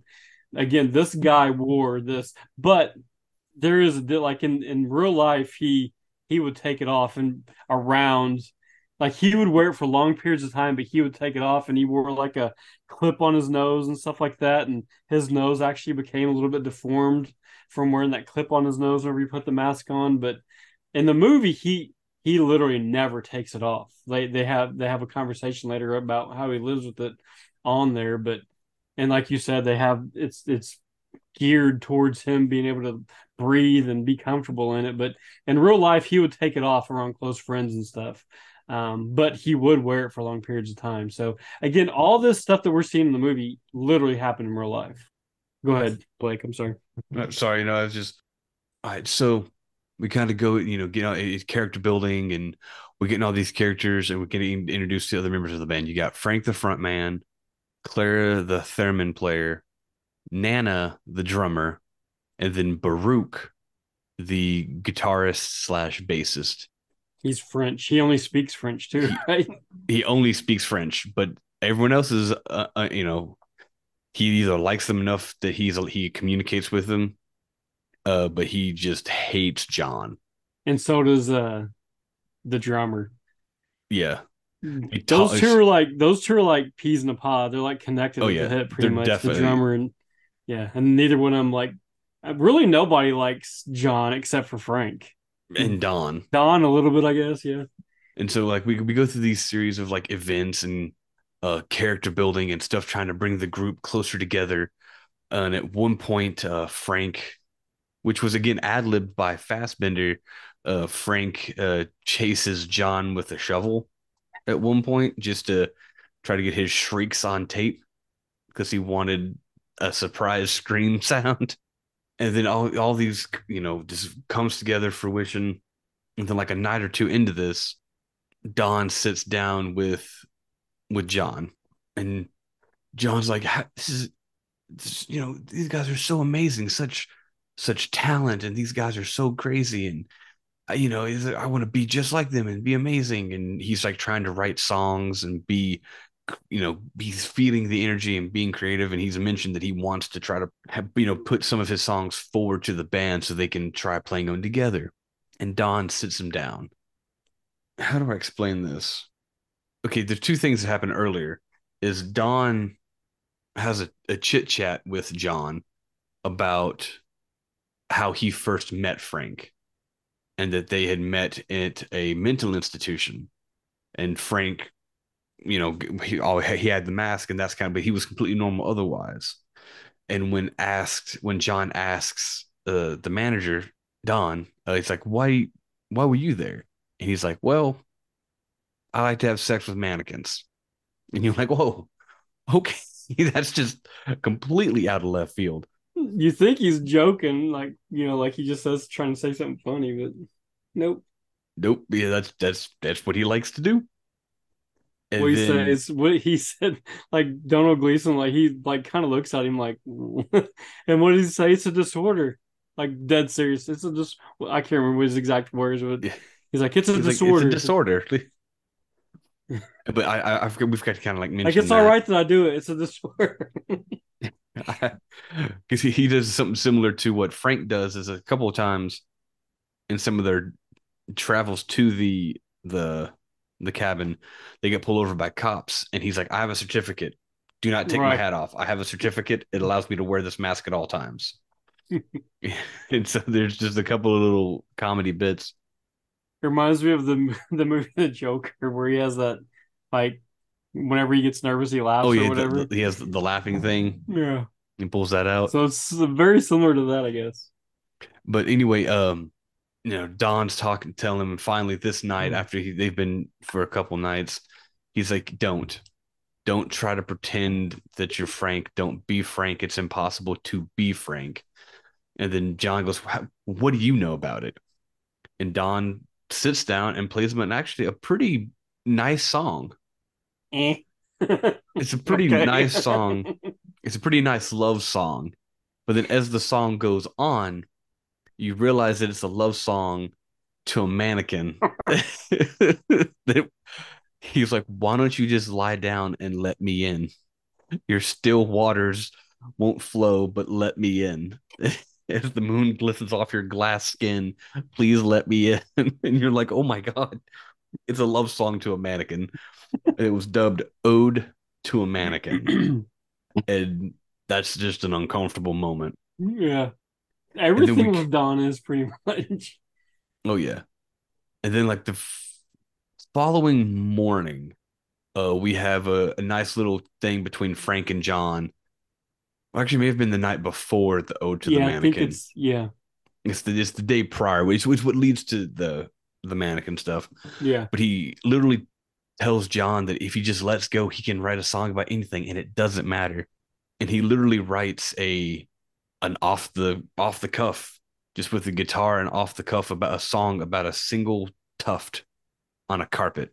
And I think it's funny because what's his name? Stephen Rennick and Michael Fassbender each spent about a day and a half researching Hmm. and carpet manufacturers and stuff like that to have some verbiage in their heads so that they could together make a song about that single tuft of carpet. And I do want to admit, like I said, everyone's playing their music live, and Michael Fassbender is really singing. There's Yeah. no stand-in. Michael Fassbender is doing the all the singing because Michael Fassbender is he's Irish, I think Scottish Irish, but he's singing like with this. How do I explain it? Like this Midwest American accent, like a Kansas accent or something. Is Which what he is kind of where he's like. his from in the movie. Yeah, it's where he's from in the movie. Yeah, but it's weird. Like it wasn't expected coming out of Fassbender. But anyway, we get to the morning after the Ode to the Mannequin, and so there's a knock on the door, and they're like, who's knocking on the door? We're supposed to be making an album. Who's interrupting us? And Don hides, and no one goes to the door. No one goes to the door. So John just walks over and opens the door, and there's just a German family supposed to be on vacation in this cabin. Now, kind of a cool thing is initially in the script, it was a rival band that was supposed to show up and they were supposed to have like some confrontation, but they couldn't really afford to hire a whole other band and have like they wanted to have like a little battle of the bands thing right there on the front lawn, but that too costly. And so they're like, what else can we do? And they started kind of like thinking, and they thought that it would be funny to take advantage of Michael Fassbender's ability to speak fluent German. And so they had they changed the scene, so instead of being a battle of the bands, it's Frank, this large paper mache head man, takes the hand of the wife and then just walks away. The husband and everyone else just stands still, and they have an intense conversation that we have no idea what is said. Yeah, everybody's watching them like through the window. We're like inside and we're watching it. They're like way out in the yard or whatever by the car, and we're just watching all that. But this part, like I didn't understand any of it because again, why was it just him and her? Why did the husband stay there? I don't know. You don't know what he says to her, but and then But she I'll let thinks you him. finish this, and I have something else to say about it. But go ahead. But see, I think he'll have to do. Are you really going to talk to a giant man in a paper mache mask? I mean, you're kind of scared. And they also didn't speak a lick of English. And I think the fact that Frank could speak German, he reassured them as he took the wife's hand and then they had their private conversation. But whatever they speak about must have been incredibly poignant because it scene changes and the family's back in the car and she tells Frank, "Thank you for opening my heart to this new light." And then they drive away.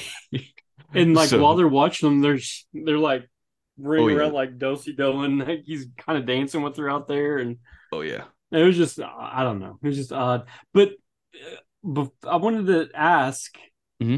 so obviously they weren't supposed to be staying there because that family was, but then Don's like the the payments due and we don't have any more money or something like that, and that's when John dips into his nest egg or whatever and pays for that, right? So, Hmm. like, were they staying there? Or were they not? Like, how all of a sudden is he paying for it? And Well, I don't know. I was just confused. I think he had paid up to a certain point, and then I'm assuming that this week it kind of leads you up to like read between the lines a little bit. Maybe no one was supposed to be staying in that cabin this week. Like they were supposed to have moved out, but no one was really checking on the cabin, so Don just let it go. Hmm. So like maybe Maybe, somebody contacted him while said, I don't know. But yeah, I mean that's like kind of unsaid, but it was just confusing to me. But I don't know if maybe I missed something. But okay. but I during a lot of this stuff, some cool interactions with Frank happen between him and John because they're getting along. And John says that it's hard to talk to him sometimes because his head looks so weird. But then Frank responds that faces are weird too. They're smooth and smooth and smooth, but then they're wrinkly. And he's like, mouths are just unhealed wounds to me, so they're weird looking. But then he and John have a more conversation. He's like, would it be easier since you can't see my expressions if I verbalized them, if I vocalized them and said, you know, half smile, winking, gleeful chuckle? Yeah. And he says, yes, that would be fantastic, make things a little easier to read. And then that joke goes on for a while. And then they again they kind of accost Don about there being no money. He said John says, his grandpa died, left him a nest egg, and he'd be willing to help them. And Which so basically means pay for everything, food and yeah. everything. And so now we have a like a change in tone for the movie where we as soon as he says he has a nest egg and that he'll pay for some of it, we immediately jump 11 months. Do you want to take over from here, Steve? Well, like you said, it kind of jumps. Donald Gleason's got a big beard now. His hair's longer. Everybody else looks the same though. Yeah, I thought that Obviously, was kind of Frank funny. does. But yeah, I mean, there's nobody out there to like cut hair or anything, any of that stuff. I guess they're all doing taking care of themselves. But yeah, Donald looks like he's been on a deserted island. He's like sneaking outside, getting the. He's basically saying that they've dipped into his nest egg more than they thought. He's sneaking outside, getting the groceries, talking about having they have to ration them, and but they're pretty much coming up on the end of the album, right? Oh, and one thing that I guess we need to mention, and you kind of talked about it, where he's like chasing with the shovel, and Mhm. just Frank does some pretty over the top things, and they have a word that they use, chinchilla, like is basically their safe word. So whenever things kind of get out of hand or whatever, I just want to make sure we mention that because that kind of has a big Yeah. part in the movie. But Well, I was going to get um, to that is during this 11 months of their friend exercises and character building, there has been several confrontations with Clara specifically because she hates John and is very vocal about it. To a point, she threatened him when he's making dinner one night. She pulls a knife out of her bra, I guess. I'm not entirely sure where she pulls that knife from. is it where she's She, wearing the robe mhm, and like it's kind of open and they're showing her yeah. bra? Yeah, She just pulls a knife out and says, hey, if you do anything to hurt Frank or the band, I will stab you. And then she stabs a potato and eats it and walks away. yeah. And then, like you said, the chinchilla thing, while they're doing some of these group exercises, they're doing, what do you call them? Suicides? Those, like when you're back in gym class and you'd run like to the lines at half Mm. court and then back, and they're like doing suicides just for inspiration. And every time someone messes up, Frank yells and says, someone's thinking too hard about this. And John goes, oh, it's me. I'm so sorry. And Clara just cocks back and just boom, punches him right in the face. And then that's when we get the explanation for during these 11 months, they come up with a safe word when things are going too hard and people need to take a break. And it is chinchilla. Also during all of this, there's kind of an ongoing montage of you first see John real early in the movie basically lie to Twitter. He's like, been working on songs all day, Yeah, getting ready that's for what I was going to lunch. And he has mention. like 14 followers.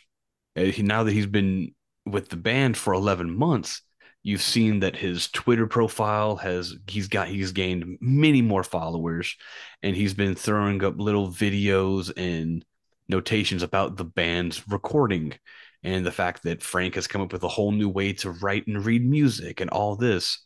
And it's weird because when it's happening, he's not hiding it at all. He has his phone out in front of his chest recording.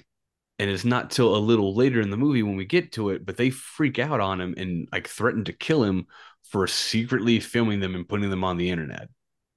But he Well, I has the think phone that's. out. I think they didn't mind that he was filming them, but whenever they find out that he was putting them on there, and what did he say? Something like Frank's like 23171. What's that mean? It's like that's how many views this video has, and Frank's kind of like Excited by that. flattered by that, yeah. But nobody else is at all. They like being in this, and it was the same in real life too.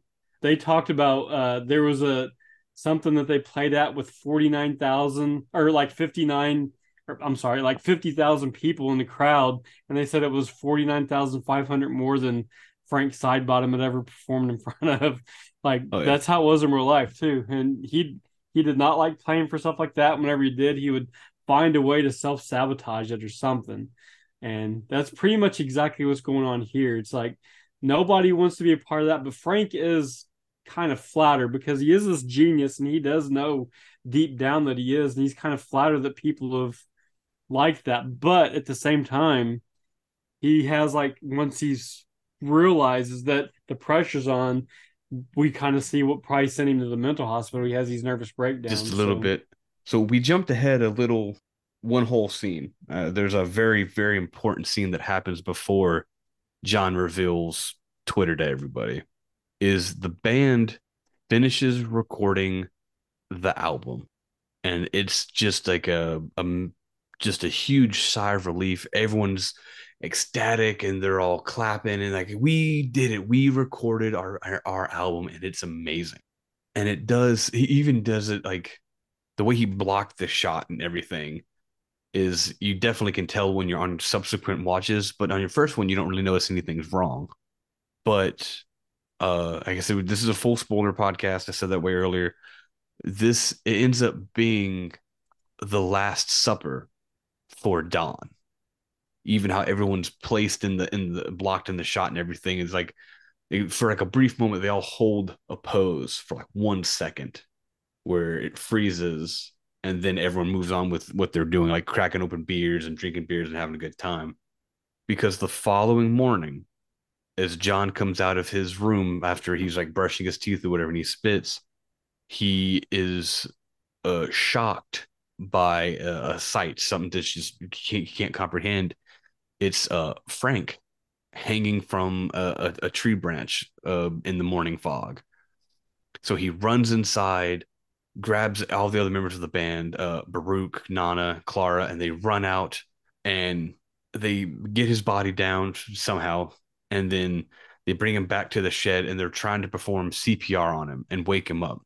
But just as they're like performing like chest compressions, Frank comes in from his morning run and they all freak and they look down at the body and they pop the head off. And it's Don.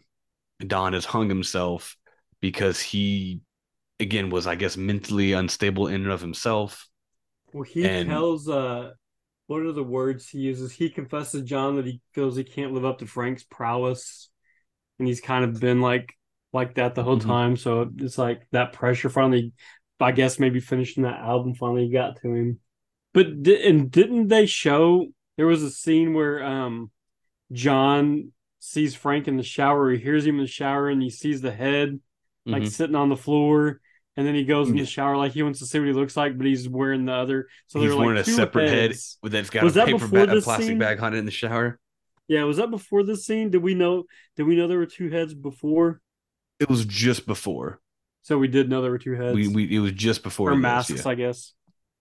Okay, a little bit of foreshadowing. And Yeah, so you're right. like That that, literally happens right before the social media thing. So well, yeah. because this also is like an elevation for the band, like because it kind of turns them from normal people to like a myth and a legend because all this stuff that John's been putting on the internet, people don't believe is real. And one of the last things they do is with Don, they have a funeral pyre on a lake. They put him and it's a really sweet little wedding, not wedding thing, little funeral thing, where they put some of his favorite things onto this little boat and push it out into the ocean. But one of the funny things, it's dark humor because for this Irish black comedy, is someone puts a bouquet of flowers down, but instead of it being like a bouquet of flowers, they have the flowers stuck inside a mannequin arm, which is like very sweet, but also kind of twisted and messed up. But it also proves that that person really knew Don and that he had a thing for mannequins. Okay. There was a joke between John and Frank were talking, and Frank asks him if Don has mentioned the mannequins, and John like, yeah, he mentioned to me. He's like, okay, cool. You just know that he's cured. He's out of that. He's having sex with real women now. The challenge is when he has to try to convince them to lay completely still. So there's all There are a sorts lot of of like little subtle jokes like that in it. just Yeah. tiny little bits of awkward and uncomfortable black humor throughout the whole film. But then we have the funeral pyre. Is it called a Viking funeral, isn't it? When they Yeah. like send them out to sea and like set it on fire or whatever. Mhm. And since they don't really have it's just a lake. So they let it burn all night or all day and all night. And then the following morning, they pull him back into bay and they start putting his ashes. Frank does by hand, which seems very unsafe and I can't think of the word I'm looking for. Unsanitary. But he's stuffing his ashes into this container of this substance called Gronut, which earlier in the movie we talked about that is Frank's only form of sustenance. Is it's just this vitamin powder that's blended up and he drinks it through a giant straw. And so they take all of his remains, or as many of as they can fit, into this jar, and they start heading back to the cabin. And then this is where John gets a tweet, a direct message, or something from the big music festival down in is it Texas? South by Southwest. Yeah. Is that down in Texas? Yeah. Yeah, yeah. And it's South by Southwest. And they're like, hey, we want to ask you a quick question. DM us. And he was like, that's strange. And so he DMs them and he finds out that they want the Strathburns to play at South by Southwest. And he's like, but I can't make that decision. And they go, what are you talking about? You're the manager, right? So he's essentially he's elevating himself. First he was nobody. And then Lucas left the band, who was the former keyboardist, and he's now become the keyboardist. Before that, Don was the keyboardist, and then he became the manager, and Lucas took over for Don. Now Lucas left, and John has come in and become the keyboardist. But now Don's dead, and so he's become the keyboardist and the band manager. So he just keeps asserting himself into different positions. And then this is when he reveals to everybody about the Twitter, and they get real mad at her. I think Clara threatens to punch him, or she may actually punch him, and he yells chinchilla again for recording him, recording our private things and all this stuff. And then he explains, like you said, Frank is confused by what those numbers are because he lives in his own little world. And like I said, well, I'm just going to repeat everything that Steve just said, so we're going to kind of jump past that. And so they basically head off to South by Southwest, right? Well, like that night, while everyone kind of thinks over what's going to happen. Oh, the sex scene. I'm going to say, yeah, Clara accosts him and he finally stands up to her. And like he's sitting outside with a cigarette and a hot tub. And she's coming to yell at him. And he's like, I can't hear you over the bath bubbles. She's yelling at him even more. So she starts hitting the bath thing, turns the bubbles on even louder. And they get heated. And he stands up and calls her a huge cunt. Just yells it at her face, drops the C word hard, and he stands up, he's yelling at her, he's seething, and she's looking at him, and he's naked, and then they just hate angry fuck one sex. another. Yeah, like she tries to drown him while they're having sex. He's like banging his head against the side of the thing and holds him underwater, and then everything's said and done, he has himself a very self-satisfied little cigarette, like he did a good job, and he's like, so what do we do now? things are gonna get awkward since you and I are together now because he's so naive. And she goes, I hate you. I She really does. She just can't stand him. But I just thought that was just kind of funny. So Yeah, the they like I said, go ahead. they I'm trying to think. They decide to end up to go to South by Southwest. John convinces them, but they're going to spread Don's ashes. I don't really know why they end up going to the place where they do to spread them, but this is a scene that was one of those ones that during the commentary, both Stephen Rennick and Lenny talked about it killed every time. It was just hilarious because they get to this a canyon, this ravine, and they're gonna spread Don's ashes. They're just gonna take a handful and throw it. And Frank's giving this really, really heartfelt, sweet eulogy, and he's throwing up these ashes. And then every time he throws up ashes, it all the ashes just hit their bassist Baruch, just right in the face and on the coat. And he's so filled with rage, but he's also at the part where they're spreading ashes, so he can't say anything. And they said it takes one hell of an actor to be able to steal the scene from being out of focus. You know what part I'm talking about, right, Steve? Yeah. Where they're uh-huh.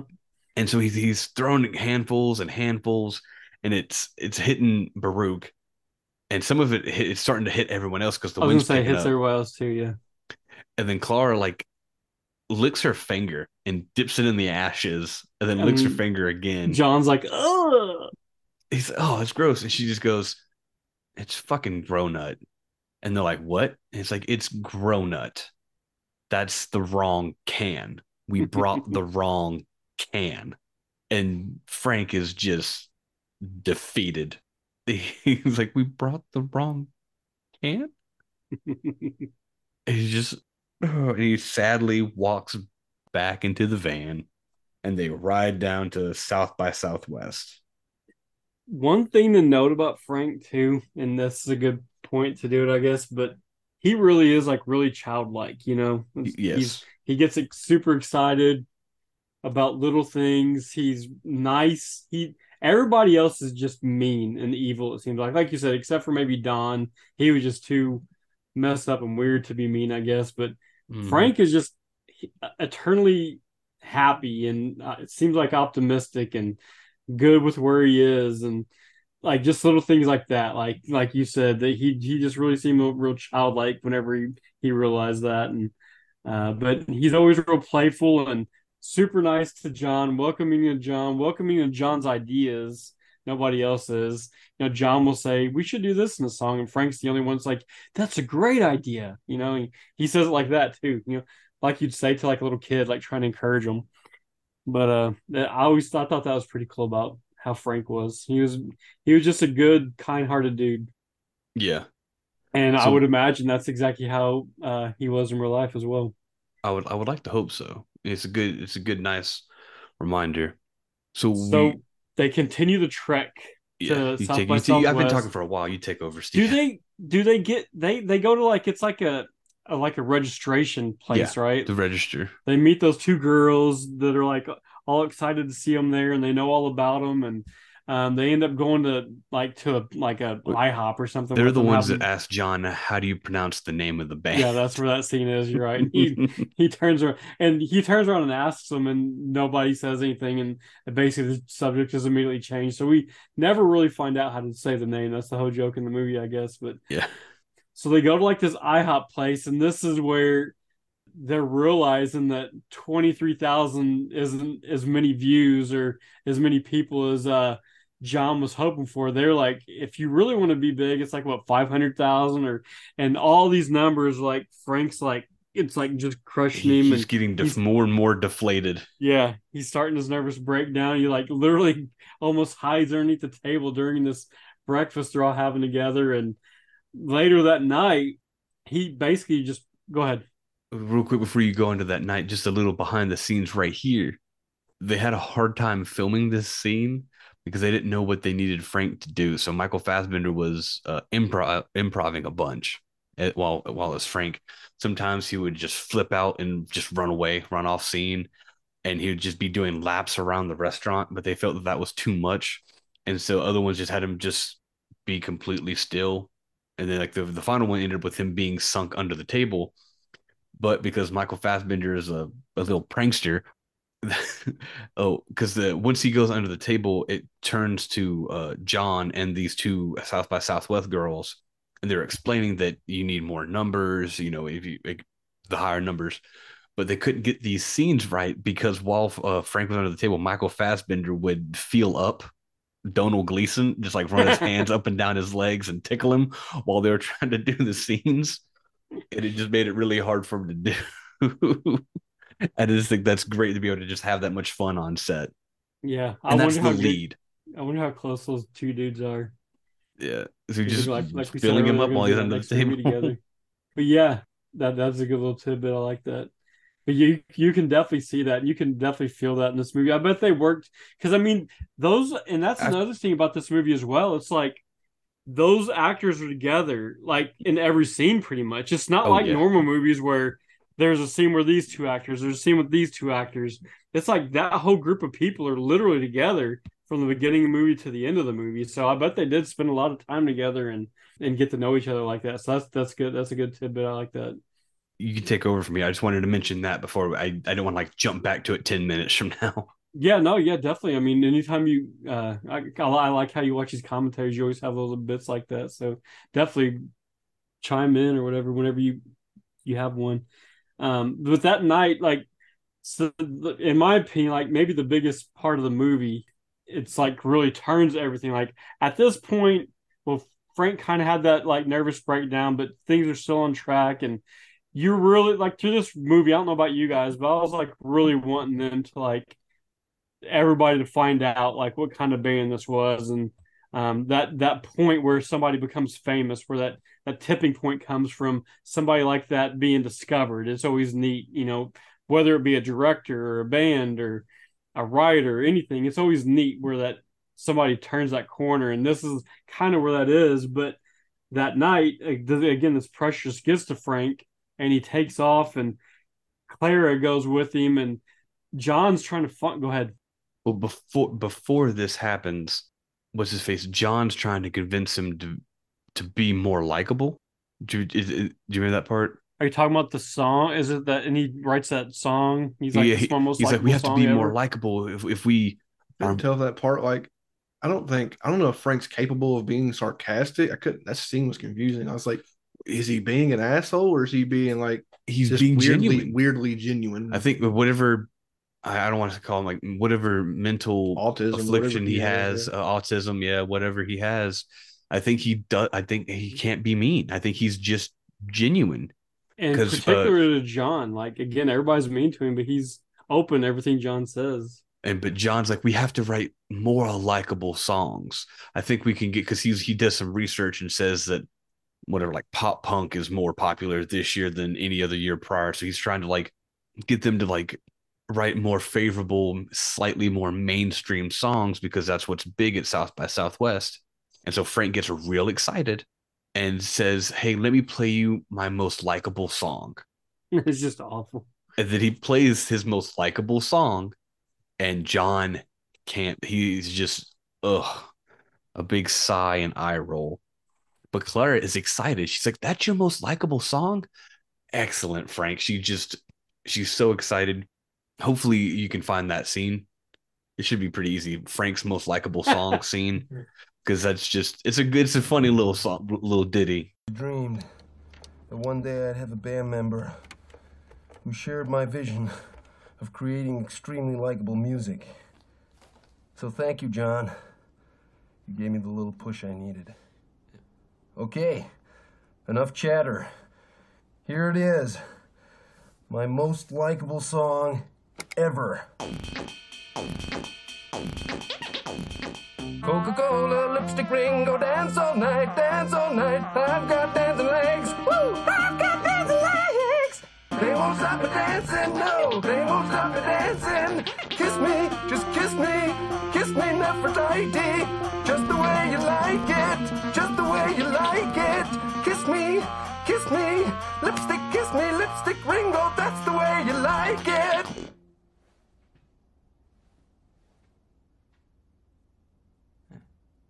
This is your most likable song ever.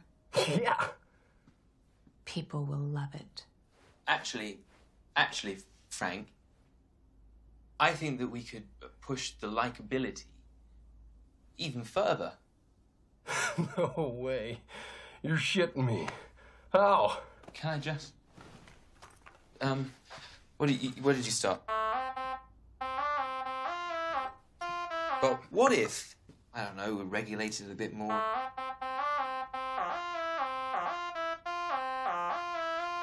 I love it. I love and it. then maybe, you know, if we played an F down here, that would be good, wouldn't it? You should be famous. That's so likable. John fixed it. Lipstick Rango, kiss me, lipstick Coca-Cola, kiss me, whatever he's singing. It's really That's the fun. song? Hmm? I can't remember how it went. It But was John like has a bunch of Coca-Cola, tips lipstick for it, right? Rango, kiss me. It was, and again, the best part about all of it is it is Michael Fassbender singing. So it's just a wonderful thing. And then it gets to that night, which I think was what you're about to talk about. Well, but John has a bunch of like, maybe you should do this with it and that and that. And which is, yeah, he's like, Mom, why don't you try playing an F chord here and bringing this over here? And he's trying to make it more structured. Yeah. Or his version of structured. Anyway. Frank's completely open to it. He's like, Yeah. that's a great idea. He's like, we can become even more likable. Yay! He's just genuinely excited about completely becoming like likable. 10-year-old kid. Mm-hmm. And then later that night, it leads to what where you're at. Does John go to look for him and he can't find him? I can't remember Because it's time for the show to start. He's given the isn't he? I can't remember how he finds him though. Like he's looking for him. They're given you guys are on up next. After that band finishes, you guys are on up next. So he's got 30 minutes to get everyone together. And he just walks outside, and that's where he just happens to see him out there. Or? Well, he goes to Frank's room, and Frank's not there, and no one's there. So he runs outside asking. He's like, "Has anyone seen a man with a giant, big, fake head?" And then, of course, someone's like, "Oh yeah, I saw a dude with a giant head and go down that alleyway just a second ago." He's like, "Okay, fantastic." And then it leads to the scene I know you're trying to talk to about. Well, yeah. So I mean, this is like. Again, everything is on track. We're excited. We're getting to see that. And like you said, John goes out there and finds him, and he's with Clara. He's not alone. He's with Clara. And John's like he's trying to basically pressure Frank to go on stage. And Clara is just protective of him from the beginning of the movie to the end. Like you said earlier about that song and everything. She's always protecting his ego, always out for his best interests. And this really gets out of it. John's trying to get Frank to go in there. She does not want. She can tell that he doesn't want to. It's going to break him if he goes up there.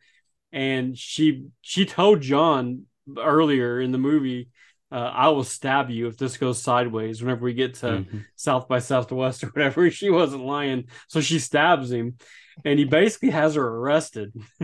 Go ahead. Well, because he pulls his phone out, he's recording her. Mm-hmm. And trying to don't you come at me where I'm, I got evidence. And she's like, I told you I was going to stab. She just stabs him right in the thigh while he's recording. And then a fight breaks out. And then some random person from the alleyway holds on to her while the cops detain her and everything. And then, you gotta love a character who holds up on their promise. Right. And a writer who, because for me, I love comedy.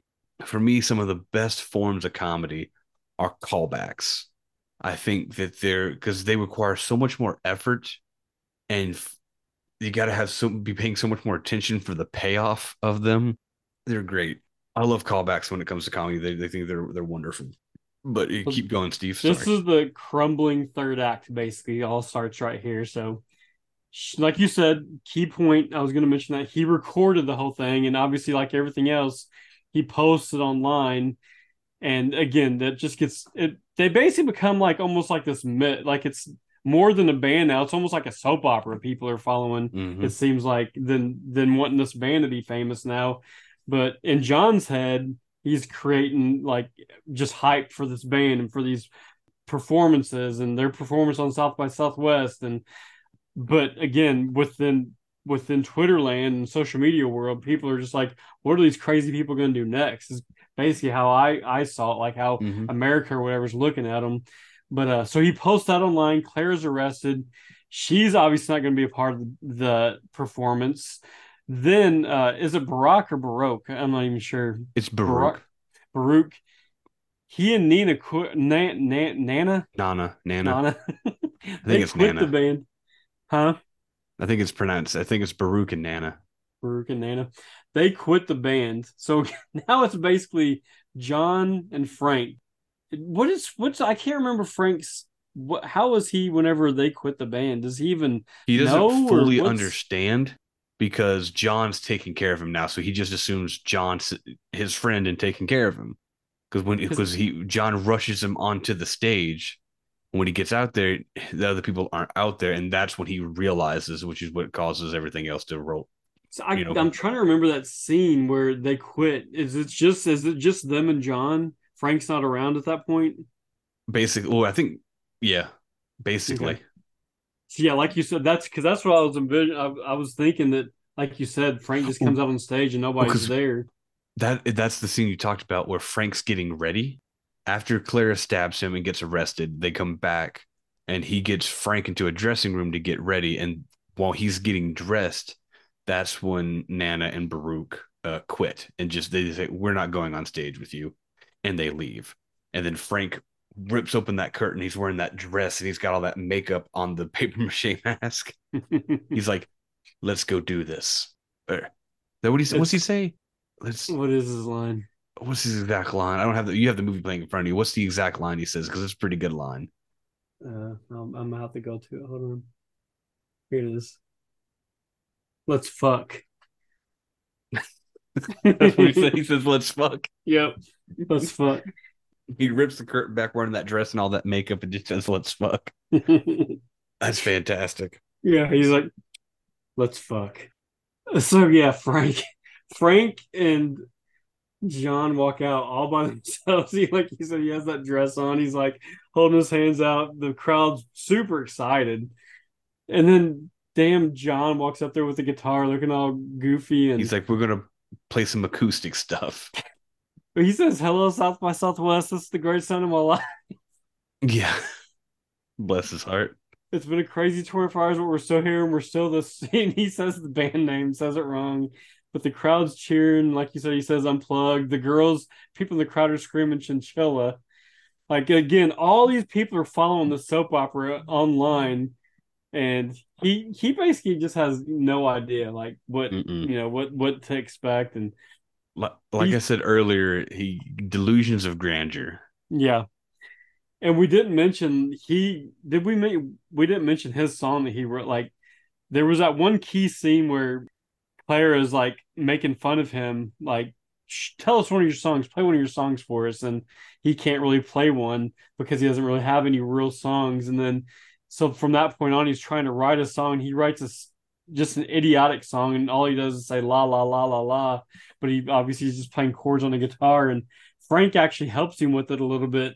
So this is the song he chooses to open up with, and Frank it realizes it's just terrible music. He's like, what does he say? That music shit. He He's like, collapses down to the is ground. He's like, shit. that music shit. I think Frank's realizing that there's no Clara, there's no Nana, hmm and there's no Baruch. It's just him and John out there, and it's awful. He basically screams like some kind of weird shriek, falls down to the ground, and John just keeps trying to play, and he's like leaning there. He's like, "What the fuck? Oh my god, what the fuck?" Trying to get Frank up, and Frank's just laying there having a nervous breakdown. John's still trying to play. Those two girls that were checking him in, that were all excited about him, were like, "Oh my gosh!" Sitting behind the curtains. Yeah, it's just it couldn't have been more of a disaster. They basically get booed off stage and or whatever, trying to check on Frank and make sure he's okay and get him up. But from there, it cuts to the next day, and the two of them were in a rundown motel together. Oh, there's one little thing before that. They come back to I guess to the the break room, the green room where the band hangs out, because Nana and Baruch are still there because they found out that he'd panicked because I think Nana is like taking care of him, like rubbing his hand while Frank's on the bed and Baruch's by the door, and then John walks in and goes, "Man, how is he?" And Baruch, this is a really funny thing. Baruch says something in French, and John freaks out like he's dead, and he goes, "No, no, no, asleep." And then you realize, like, if you're like, this dude who spoke French for an entire year actually speaks English, but chose not to, so he didn't actually have to talk to John. That's how much that he didn't like John. I didn't know where that part was because the immediately after that they're in that hotel room the next morning. Does that happen like later on in the hotel room? I thought that happened there before the No, hotel room. it literally cuts from the stage to the hotel room. Yeah, I don't see that part, Blake. But you know what part I'm talking? Did that happen after Clara got arrested? It happened in that part, yeah. Okay, I thought I must have it. I'm so sorry. No, it's cool. I'll just because it goes straight from that to the hotel when it's just the two of them, and he's like he's telling me stinks. He's like, "I made this for you. Use it." And it's like a Like a sponge hanger with wrapped some- around a hanger. Yeah. It's so disgusting. Just think what that must be like. Oh yeah. And then it just kind of dissolves. Like they get into like a fight. Well, he starts trying to get him to take that mask off. He's yeah, like, yeah. yeah, he's just like, take the mask off, take it off, and then he literally reaches for it and tries to pull it off, and Frank just leaves, runs out of the Freaks hotel out. room. Yeah, freaks out, runs out of the hotel room, runs out to the street and gets hit by a car. The mask goes flying off, but Frank is gone, and the guy that hit him with the cars gets out, and all John cares about is, did you see what he looked like? Because he's like, did you see what he looked like? Because the mask is laying there. Oh yeah. What? But before that, whenever they're arguing, there's tape all over the mask. How did the mask get damaged? We don't really know because they've been living in that hotel room for a little while now. Okay. Yeah, they don't really say. You're right. That you don't The really know how long timeline's they've hard to been follow, there, but we'll say they've been living in that hotel for at least a week yeah, or so. he gets hit pretty good with that car. Yeah. Frank gets hit. Well, that's another thing. They kind of behind the scenes thing here during the commentary is that's the hotel scene was one of the only scenes actually filmed in California, in LA. And they said most that of it was filmed in Ireland and Mexico, I think, right? Mhm. Yeah. But that scene, because they even talked about it, they're like, we were so not used to, he's like they just kept bragging and complimenting how good Americans are at stunts. He's like, for us, he's like, we would have did a couple of different like jump cuts. We would have got really close with the car, then had the actor jump and roll into the car, and did like another shot of him kind of being pulled off with like some sort of pulleys. He's like, no, he's like, in America, when they did this scene, he's like, they literally hit the guy with the car and he tucked and rolled into the windshield. He's like, it was a man and a car, and that was it. It's well done. It looks legit. And they kept, bragging and complimenting the Americans on how well they did stunts because they thought the dude really got hurt. That's cool. I thought that was pretty crazy. And then Yeah, John watches it happen from the hotel room door basically because Frank just sprints out of the hotel, runs straight out into the street, gets hit. That awesome stunt. John runs from there out to the car, and as he turns the car, he sees the mask just like shattered into like 3 or 4 pieces. And the driver of the car standing out there, and John's like, where did he go? What did he look like? There's no body, it's just the mask. So now we know Frank is without a mask and he's out. And then John is immediately hit by a car himself. And he's not as tough as Frank. He's actually hospitalized. He's put to a hospital. He's got a broken hand. He's got the neck brace on. And again, there are all these time lapses. I don't know how long he's in the hospital, but It could have been a day, it could have been a week, who knows? But he gets out of the hospital and basically, how does he know like where to go? He goes straight to that bar, basically, right? No. He goes to eat at some Chinese restaurant, and then people are making fun of him as being the chinchilla guy. Well, yeah, he's talking to that one guy there. He's like, "You're the chinchilla guy, I know you." He's like, you look But how so does he familiar. know Why do you what? look so familiar? And then he realizes that he's the chinchilla guy, and then he gets all this kind of like he gets angry because that's what he's known for is the chinchilla guy, and he gets kind of real upset about that. He's And finally kind of let in on the joke, I guess. yeah, and then he's trying to find Frank because that person while he's laughing at him slash with him, he thinks he's laughing with him, but he's actually laughing at him. He's like, I gotta find Frank. I gotta find Frank and figure this out. I've ruined everything. I gotta find the other band members, and maybe they know where Frank's at. And so he just starts kind of wandering. And this it kind That's of where I was kind of confused because, like you said, he leaves the restaurant and then he ends up at that bar. I guess he just, I don't know, he tracks him down somehow. time is a And little social hard media, I to guess, I don't track know. because what happens is he's going through and he finds a an ad, I guess. Come see this band at El Madrid. And the band is called the Orschinger band. And he's like, that has to be Clara. So he then goes to this band, goes to this place called the El Madrid, and he lo and behold, he's right. It's all three of them. It's Clara, Baruch, and Nana playing music. But it's Clara is being the front person, the front man, front woman. I'm not sure what to say there. And they, basically tell him to fuck off. They hate him. They say, leave. We don't want anything to do with you. Go, whatever. And see, he just accepts their hate. He's like, I get it. I've ruined everything. Yeah, he gives him a sincere apology. He feels terrible, and He like really you said, does. And then because this movie's a little Twitter heavy, he does reach out to Twitter. He's like, hey guys, can you help me find Frank? And then it goes through him like basically like a solo road trip to a bunch of these different places where people are chiming in and sending him on wild goose chases, or they'll like, just like the real world, he's getting a bunch of links to hot singles in his area and Right. stuff like that. And then he's gone on several wild goose chases, and finally someone reaches out to him and is like, hey, DM me. I think I might know where Frank is.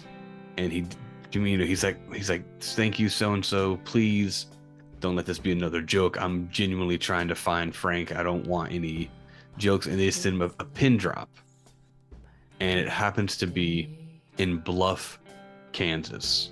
and he remembers Don telling him, I think he's from, or I know he's from Kansas or something like that. So. Yeah, he's from I think he specifically says he's from Bluff, Kansas. Yeah. That's where he's from. That's where I met him in the psychiatric hospital up there.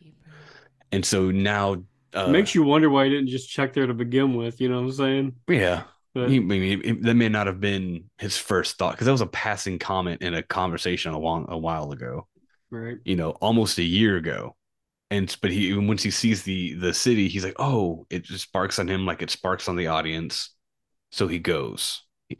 Again, I don't know where or how he has all the money to do all this driving. That's a little what do you call it? Suspension of disbelief there. He just magically has enough money for these cross country trips. And he just said he didn't have money to pay for the hotel anymore, right? Basically. Yeah, exactly. Yeah. Yeah. So I don't know. Maybe he got some money out of that settlement from being hit by a car. Maybe. Who knows? So we get here, we get to Bluff, Kansas, and then he speaks to somebody who he thinks is Frank. There's a little kind of funny thing where he's like this heartfelt apology, and the guy's like, dude, I don't even know you. I'm just the tree searcher. I'm here to cut these trees. He's like, oh, my bad. He like turns around and sees this weird dude in a big puffy vest drinking some juice or something with these big black sunglasses on. Through a straw. He's drinking through a straw. And A woman approaches him, and this woman we've talked about in a previous podcast, Tess you have Harper, at it. which I was just going to say, she plays Frank's mother. She was in Her Alibi, and we talked about her a lot. She was in a lot of Bruce Beresford movies, but I thought that was a cool little, she was only in it for this one tiny little scene. But same thing with Her Alibi. She was in that movie for that one scene. But again, very accomplished actress, but she has this one little part, plays his mother, and then we basically cut to the inside of the house, and John is sitting down with his parents, Frank's parents. Frank's over there, like, what kind of like, is he just looking at like books on a shelf or I something? think he's just looking at books on a shelf. Yeah. Yeah. He's kind of over there in La La Land while John's talking to the parents, and the dad says, he said, "This is my fault. I made him his first mask for some kind of a play or Some something. he was Halloween in, party when he was Halloween 14. party." And it basically just spiraled from there, and they, he kind of gets a little insight on him, but that's pretty much really all that's unveiled there, isn't it?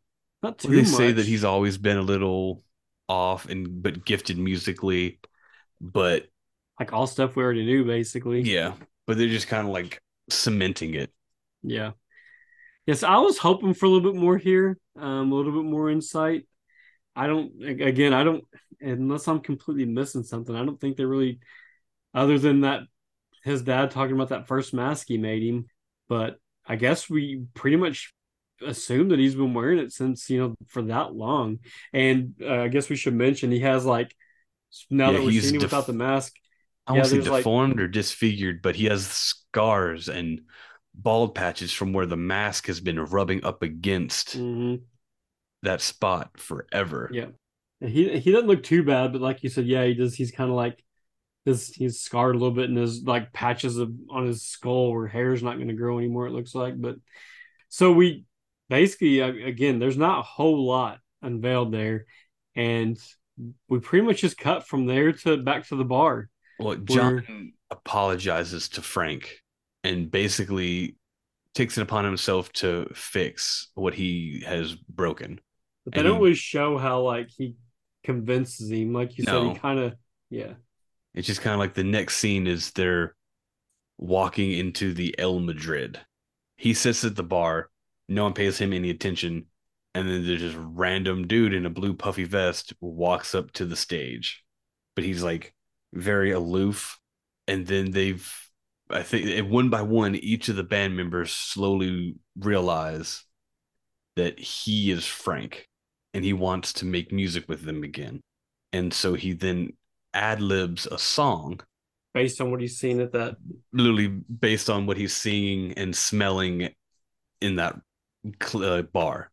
And I want this song to be played because it's actually a really sweet song. It's actually the best. They went out of their way to make sure that this song was actually good. He didn't write a bad song. He wrote a weird song, but wanted to make sure Stephen Rennick wanted to make sure that this was a good song. And from my understanding, I think it's called El Madrid. You can find it anywhere you want, and it's a generally sweet song to tie up the movie. I'll probably play out the podcast instead of playing it right here. I might play out the podcast with it. Mm-hmm. And then as they start chiming in and they start singing together, and the music swells, and the band is back together. Everyone's back together, and the camera turns to where John was sitting at the bar. And the only thing there is he has a cigarette he's put out in the ashtray, and he is gone. But they do cut to the outside of the restaurant. He's walking on the street, and he's just just walking away. And then we hit credits. Still playing that song. The song plays pretty much through the entire credits, doesn't it? Through the credits. There's something else in the credits, but that song plays through the majority. What else isn't there? Well, there was something else, wasn't there? What was there? In the credits? Or was there? Maybe I'm just because it has all those cool images the and slides. circles and yeah. It's not normal scrolling credits, does it seem like? Mm-mm. It does start scrolling, but those colors are still going. But yeah. Do you have anything you want to add before you give your rating, or did I miss anything? Let's see. I wanted to talk about a cool, and I put in our chat a link to this story that I read. It's basically the story that's in The Guardian. But one cool thing, Frank Sidebottom, Chris Seavey, right? Mm-hmm. He died. Unfortunately. I think only like 54 or something, but he gave his blessing to make this movie, to have it written. But he died before it was done.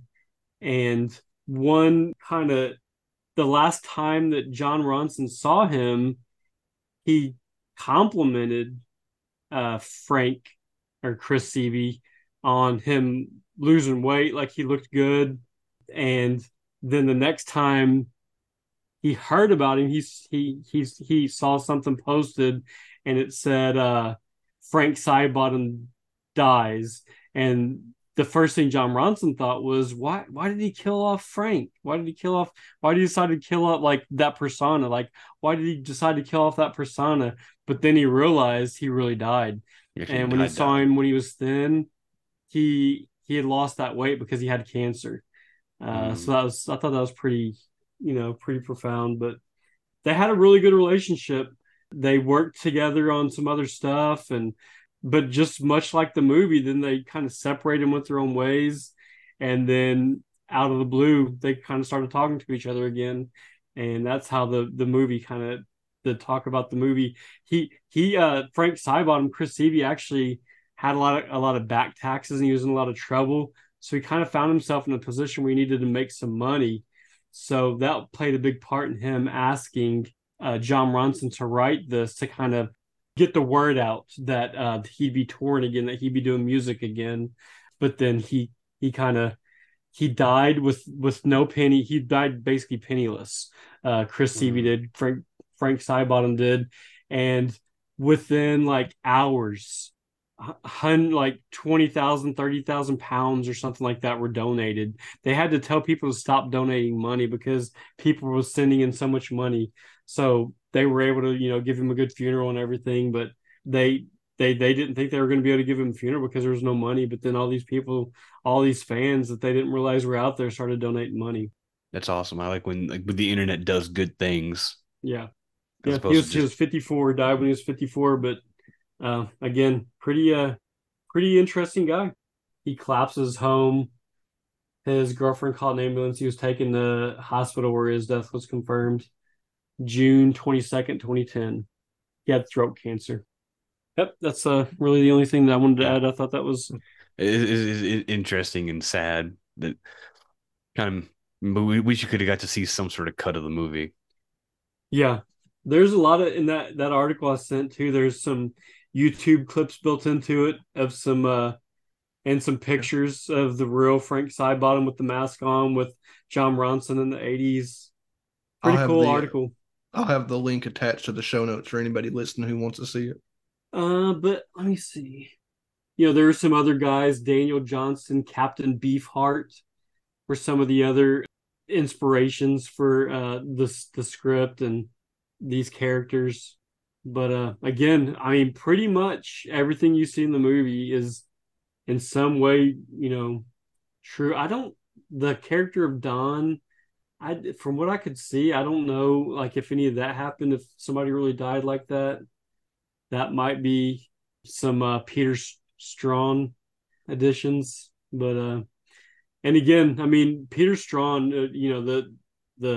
he's pretty much the screenwriter of this movie, and John Ronson's the storyteller. So anything that's kind of like thrown in there, I'm sure that was some Peter Strawn stuff, and the constructing it into kind of a movie form was on him. But yeah, that's pretty much all I have. Did you have anything else? I have one thing I'll add when I get to mine, just kind of like a cool little, well, I can go ahead and say it now and then I'll get my rating. Is that for ADR, ADR is additional digital recording or something like that. So they thought that it would be okay for Michael Fassbender, since his face was covered up with the mask the entire time, that it didn't matter. They could just have him come in and say some cover up lines or additional lines, and it would be okay because they didn't have any lips or anything to sync up to. But they couldn't. The physicality of what Frank was doing during those scenes and stuff like that couldn't really just have random words thrown over. So they ended up having to re-get the mask for Fassbender to do his ADR in, so he could match the physicality stuff to what he was doing, to make his words fit the actions better. And I just thought that was kind of cool that he had to redon the mask for ADR. That is interesting, like just to make it consistent. Mm-hmm. Past that, I don't really have anything else. I have a tagline that I'll throw on at the end, but other than that, if you want to do whatever you're gonna do your rating first, right? Yep. I'll go into it. So I was not a big fan of this movie. I didn't like the characters, like none of them. I couldn't relate to any of them. To be honest, I don't even really like any of these actors. Like I'm not a big Fassbender fan. I'm not a Maggie Gyllenhaal fan. I'm not a Donald Gleason fan. The only actor I think I mentioned at the beginning that I really like out of all of them is Scoot, to be honest. I just, every movie he's in, I almost feel like he steals it. And to be honest, I mean, to a point, I think he kind of stole this movie as well. But those, like that type of music, I obviously don't like that kind of experimental art house, like weird stuff. It was no doubt about it. Stephen Rennicks, what he did was cool and amazing. The patience he had and everything to make this, I commend him. I'm not a big Abramson fan. Room was a decent movie. The performances were great, but the movie was just decent. I told you I turned that other movie off that he made. To be honest, it was kind of hard to watch this movie a second time, but I did. It was there was that scene too. Like I felt like the writing was tired. Like again, that end. I wanted something more profound to happen, especially with the parents, something more to be revealed. There's that scene where John's talking to Don and they're talking about how that mask works. They're like, well, how does he do this? How does he do that? How does he do that? And Don answers a few questions. He's like, look, man, you're just going to have to go with it. I'm like, if you're going to get into it that far, then answer all the questions. If you don't want to answer all these questions, then just right off the bat say, look, we have no idea if Frank's, he's private with all that stuff. We don't know how he does it. Say something like that, but don't like half fans. I don't know. I was that kind of irked me, but I felt like and again, we talk about all these time jumps and there's just so much that was just like filler. Like, I guess this is what happened there. I guess this is how they feel about that. But I don't know, man. It was probably, to be honest, out of all the movies we've watched, my least favorite so far. I don't know why, but I don't know. It was just something about it. Like the characters, I just couldn't relate to any of it. And it was, and then again, that entire third act, it was just depressing. I read, this movie actually got really good reviews and it has good reviews on Rotten Tomatoes, but one person did say something like, that third act was just like a complete downer for me and it ruined the whole movie. And that's kind of how I felt. But man, I'm giving this movie 1 chinchilla out of 5. Oh, snap. Our first one? Yeah. 1 chinchilla out of 5.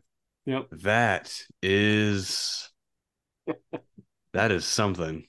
When I first turned it on, and Donald was, that entire like beginning part where he's like trying to write that song, and like that was just annoying to me. It was like, ugh. Yeah. And it just lady, never what you got doing better. with that bag? Lady in the Drew breast, where you Drew? That it was just, and everything was a different genre, ham different and cheese panini. Yeah. Yeah. I feel you. That's crazy. That is our first one. Like I said, you said you weren't a fan of all these people. I love Fassbender. I love Michael Fassbender. Everything he's been in, I have at the very least enjoyed him in it. As far as like you said, Scoot McNairy. And he's only in it like for Fassbender's only truly in it for like 5 minutes, I guess. Yeah, that's the other that's something thing else too. We didn't really even mention. He literally wears that mask the entire movie, and then it's like the Mandalorian. He's like the last 5 minutes of the movie. Yeah. But like he's still in there. It's his voice and he's doing the physical stuff. Like he's still acting, which I give him credit for an actor who loves acting so much that he's not going to show his face. Yeah. He I think he did a very good job. And I love Michael Fassbender. Again, I'm not the biggest Scoot McNairy fan. I love Monsters, but that was really about it. Maggie Gyllenhaal, I don't have anything against her, but she's not a reason I go watch movies. And Donald, I'm new to Donald, but I do enjoy him. But again, it was Fassbender for the win for me, but he wasn't everything in there. I could see this being someone's favorite movie. Like I could really see this being someone's favorite movie they watch like once a year or something. I could see that. But for me, it ticked a lot of boxes. The very cyclical storytelling, how it ends where it begins, honestly. And I just like I'm contemplating selling the movie still. I'm gonna have a hard time recommending this, finding someone who's gonna enjoy this. I don't know who to give it to, but I was able to finish it. And like you said earlier, I had a hard time wanting to go back and watch it a second time for the commentary, but I did it. I did it because I had commentary and it was something new. God, I did see for me. Okay. Anyway, Drew I'm not going to justify it. Ready to write it down. Yeah, it's I'm going to give it 2 verbally expressed facial expressions out of 5. Can we ever give something 0? If you absolutely hate something, yeah, I mean, it's Because there are possible. things I hate worse than this. So I feel bad giving it 1 just for that reason, because I know there's going to be movies I hate worse than this, because I know there are movies I hate worse than this. But Well, see, my thing is I was able to finish it. Now, it was a drag watch to pull myself through the second time, but we finished it. yeah, Like something I couldn't finish would be Skinamarink. Skinamarink gets a 0. yeah. Like I couldn't even finish that movie. So I don't know how it ends. I don't care. I give it a 0. Like something All like right. that. All right, so we can do 0s. If- This if is you not a want. 0. There are a lot of promising things about this. There was good acting. That the work that Stephen Rennick did was amazing. That, again, it's not atrocious by any means. It just wasn't my cup of tea. Likewise. All right, we kind of poked at my pick twice during this podcast. I did once when I made the Fargo reference with this actress having this. The Fargo was the first time I'd ever seen this actress, to be honest, and she was just flat out amazing in it. I've become a fan of hers from that episode, from that season of Fargo. You mentioned this movie earlier when we were talking about, was it Alex Garland? I can't remember, but you mentioned this movie, Drew, and you said that you guys were going to watch it, and I was like, oh God, I'm just going to shut up because I can't even give anything away. But my pick for the next movie is the drama fantasy horror film written and directed by Alex Garland, starring Jesse Buckley and Rory Kinnear. Interesting enough, was the star of that Black Mirror Pig episode. No, really? Yeah. Men. Oh shit! Oh, Nice. nice. Because we do want to watch that. Yep. It's just called Men. Yeah. Men. I've seen the because I think I mentioned before the pocket. Me and my fiance, we go see horror movies for date nights, and I've not seen that movie, but because it's horror adjacent, I guess. But its trailer shows a bunch of horror movies back when we saw, but I've only seen the trailer like twice. I was like, okay, I mean, I'll go see it. That's awesome. It gives us an excuse to bump that up the watch list. Because Alex Garland he's the guy for Ex Machina and Annihilation, right? Yeah. Yeah. Cool. It gives us a reason to talk about those movies as well. I will say I've seen this already. Okay. I want to know what you guys think of it. It's an interesting movie. I'll just say that as a little teaser. It is I don't think you guys have folk seen anything horror like this movie. Yeah. I mean, that's awesome. It's funny that I mentioned the movie earlier in the podcast. I was just like, oh God, don't say it. You like shut your dirty whore mouth. Cool. Yeah. I'm excited to get our hands on that. Likewise. It's out now, ain't it? Is it out? I think it's out because we missed it in theaters. it's out on TV. Like I see it on TV all the time. Okay. We'll just buy it somewhere then. Cool. Oh, and I'm putting something else into the chat for you. Okay. Blake, that I found. Yeah, like in the chat. How do I pull it up? Am I stupid? At the very bottom of the screen, just hit chat. Sorry. For those who we all got quiet for the podcast. I won't cut this part out because it's funny, but Steve sent in the chat the correct way to pronounce Deus Ex. I say Machina as well. I've heard it as Machina my entire life. How do you say it the right way, Steve? Apparently. I mean, in Latin, it comes from a Latin phrase, and it means, I don't know if you guys know what it even means, but Ghost of the Machine. God from the Oh, machine. God from the Machine. Yeah. But Stephen King Yes. talks about it in On Writing because it's a plot device. Basically, when Yeah. an unsolvable problem is immediately resolved by an unforeseen or unlikely event. He talks about it, and he says Deus ex machina whenever he's talking about it in the book. And evidently that's the Latin way to pronounce it. But people here, like in America, I guess nowadays, it's pronounced like you guys say, machina. But, Latin's a dead language. Why are we Guess there trying ain't to no like. It's just Right. there's a right way to say it, but people don't care if you say it the other way. I guess. look? Yeah. Everyone who And spoke it- Latin's dead. We and again, won. the only I reason think I say it like that is because that's the way. And you know, the Alex Garland movie may be pronounced Machina. I don't even know. I guess we need to look at that. But the only reason I've ever said that is because that's the first time I ever heard that phrase was Stephen King saying it in On Writing, which came out in like 1999 or something like that. So I've heard him saying it like that since then because he has that audiobook I tell you guys I listen to all the time. Yeah. And Blake- I just hear him saying I it. did listen to it. Blake did listen to it.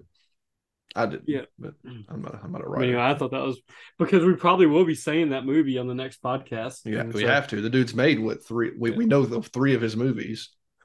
You know. Isn't that why we mentioned Men? Yeah, because I Didn't- mentioned you said something about Deus Ex Machina. Was that in the now? Because the podcast's been going for a while. Was that in the podcast? Was that pre-podcast? I can't remember. Because me and Blake said we'd seen Annihilation. That was in this podcast. It was in the podcast. Hasn't even podcasting too long. Can't remember when your conversation was. Was it during or before? Who knows? All right. Uh, Yep. So that's the pick next movie, Men. So go ahead, Drew. Yeah, very excited to watch that actually. It's funny that we followed that director for so long. It's like, oh man, well, one of these days we'll watch Deus Ex Machina because it looked really cool. Then we ended up watching Annihilation however many years later. And here we are again, going to watch his third movie before going back and watching the movie that we initially found him for. Still haven't seen this first, which might not even be his first movie. Yeah. Let's see. I don't know. This is what Google says. Deus Ex Machina. Machina. Yeah. I mean, like I said, that's how it like That's it probably says just the in here. modern pronunciation. It's also probably. pronounced like Yeah. that.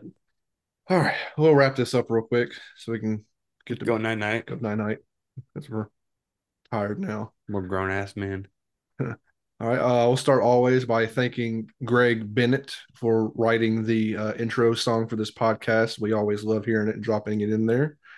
I want to thank Devious Pixel for providing the art for this podcast. Me and Blake have been working with him for many years now. He provides the art for our other podcast as well. If you want to keep tabs on this podcast, when we record, when stuff comes out, or if you want to get into contact with the podcast, you can do the Facebook or find us on the Facebook or Twitter just by searching the name of the podcast. And we have the email address as well, which is action.themoviepodcast@gmail.com. All these places you can do and write in movie suggestions. This was episode 26. So coming up on episode 30, we'd like to have another movie suggestion from somebody that listens to the podcast. If not, me and Blake have talked back and forth about another way to pick a movie, but I'd rather it be a listener come in and pick a movie for us. Cross promotion for I just mentioned it. Me and Blake have another podcast. This podcast kind of backdoor piloted off of that one. It's a Lock, Stock, and Two Spoken Controllers. That is mostly a video game centric podcast. But Blake does talk about movies. We talk about movies occasionally on there. And I talk about bands and other things. It's a pretty fun podcast if we do say so ourselves. And Blake, of course, has self-published a short story through Amazon Kindle store. If you have Kindle Unlimited, it's free in there. You just have to search for it. If you search "They Come This Night," it will pop up pretty much right away. If you don't have Kindle Unlimited, the stories is just $1 on Amazon. So Blake would appreciate your support and that kind of stuff. Links to all this stuff, to all these people, places, and things, and all that good stuff. Links to that and the website that Steve mentioned. All the links to that stuff will be in the show notes of the podcast. If you just scroll down a little bit, you'll see it's easier for you to just click on links to follow us or write to us.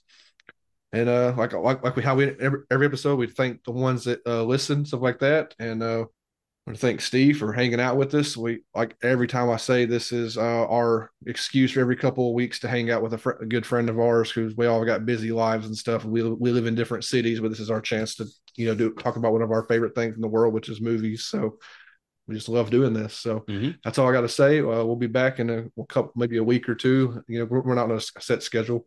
A week or two. Looking forward to talking about men. It's raining men. Oh, now I got to end that podcast with that song. It'll be so. But if the trailer is any indication to that style of movie, that song will be very inappropriate for that. Anyway, that's all I got. Thanks for listening, everybody.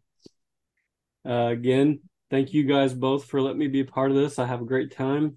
And I will leave you all with saying, make sure you see enough movies, because all of life's riddles are answered in the movies. Actually, one last thing. I forgot the tagline for the movie, and then I'll end it.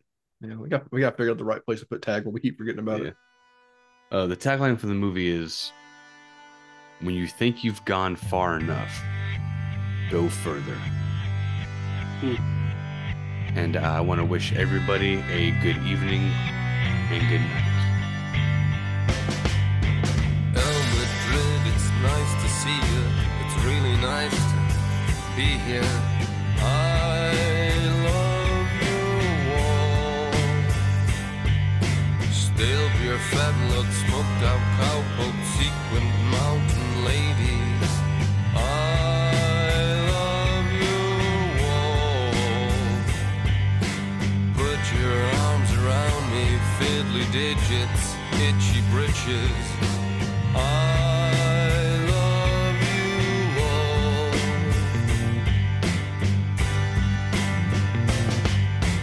I love you all. I love you all.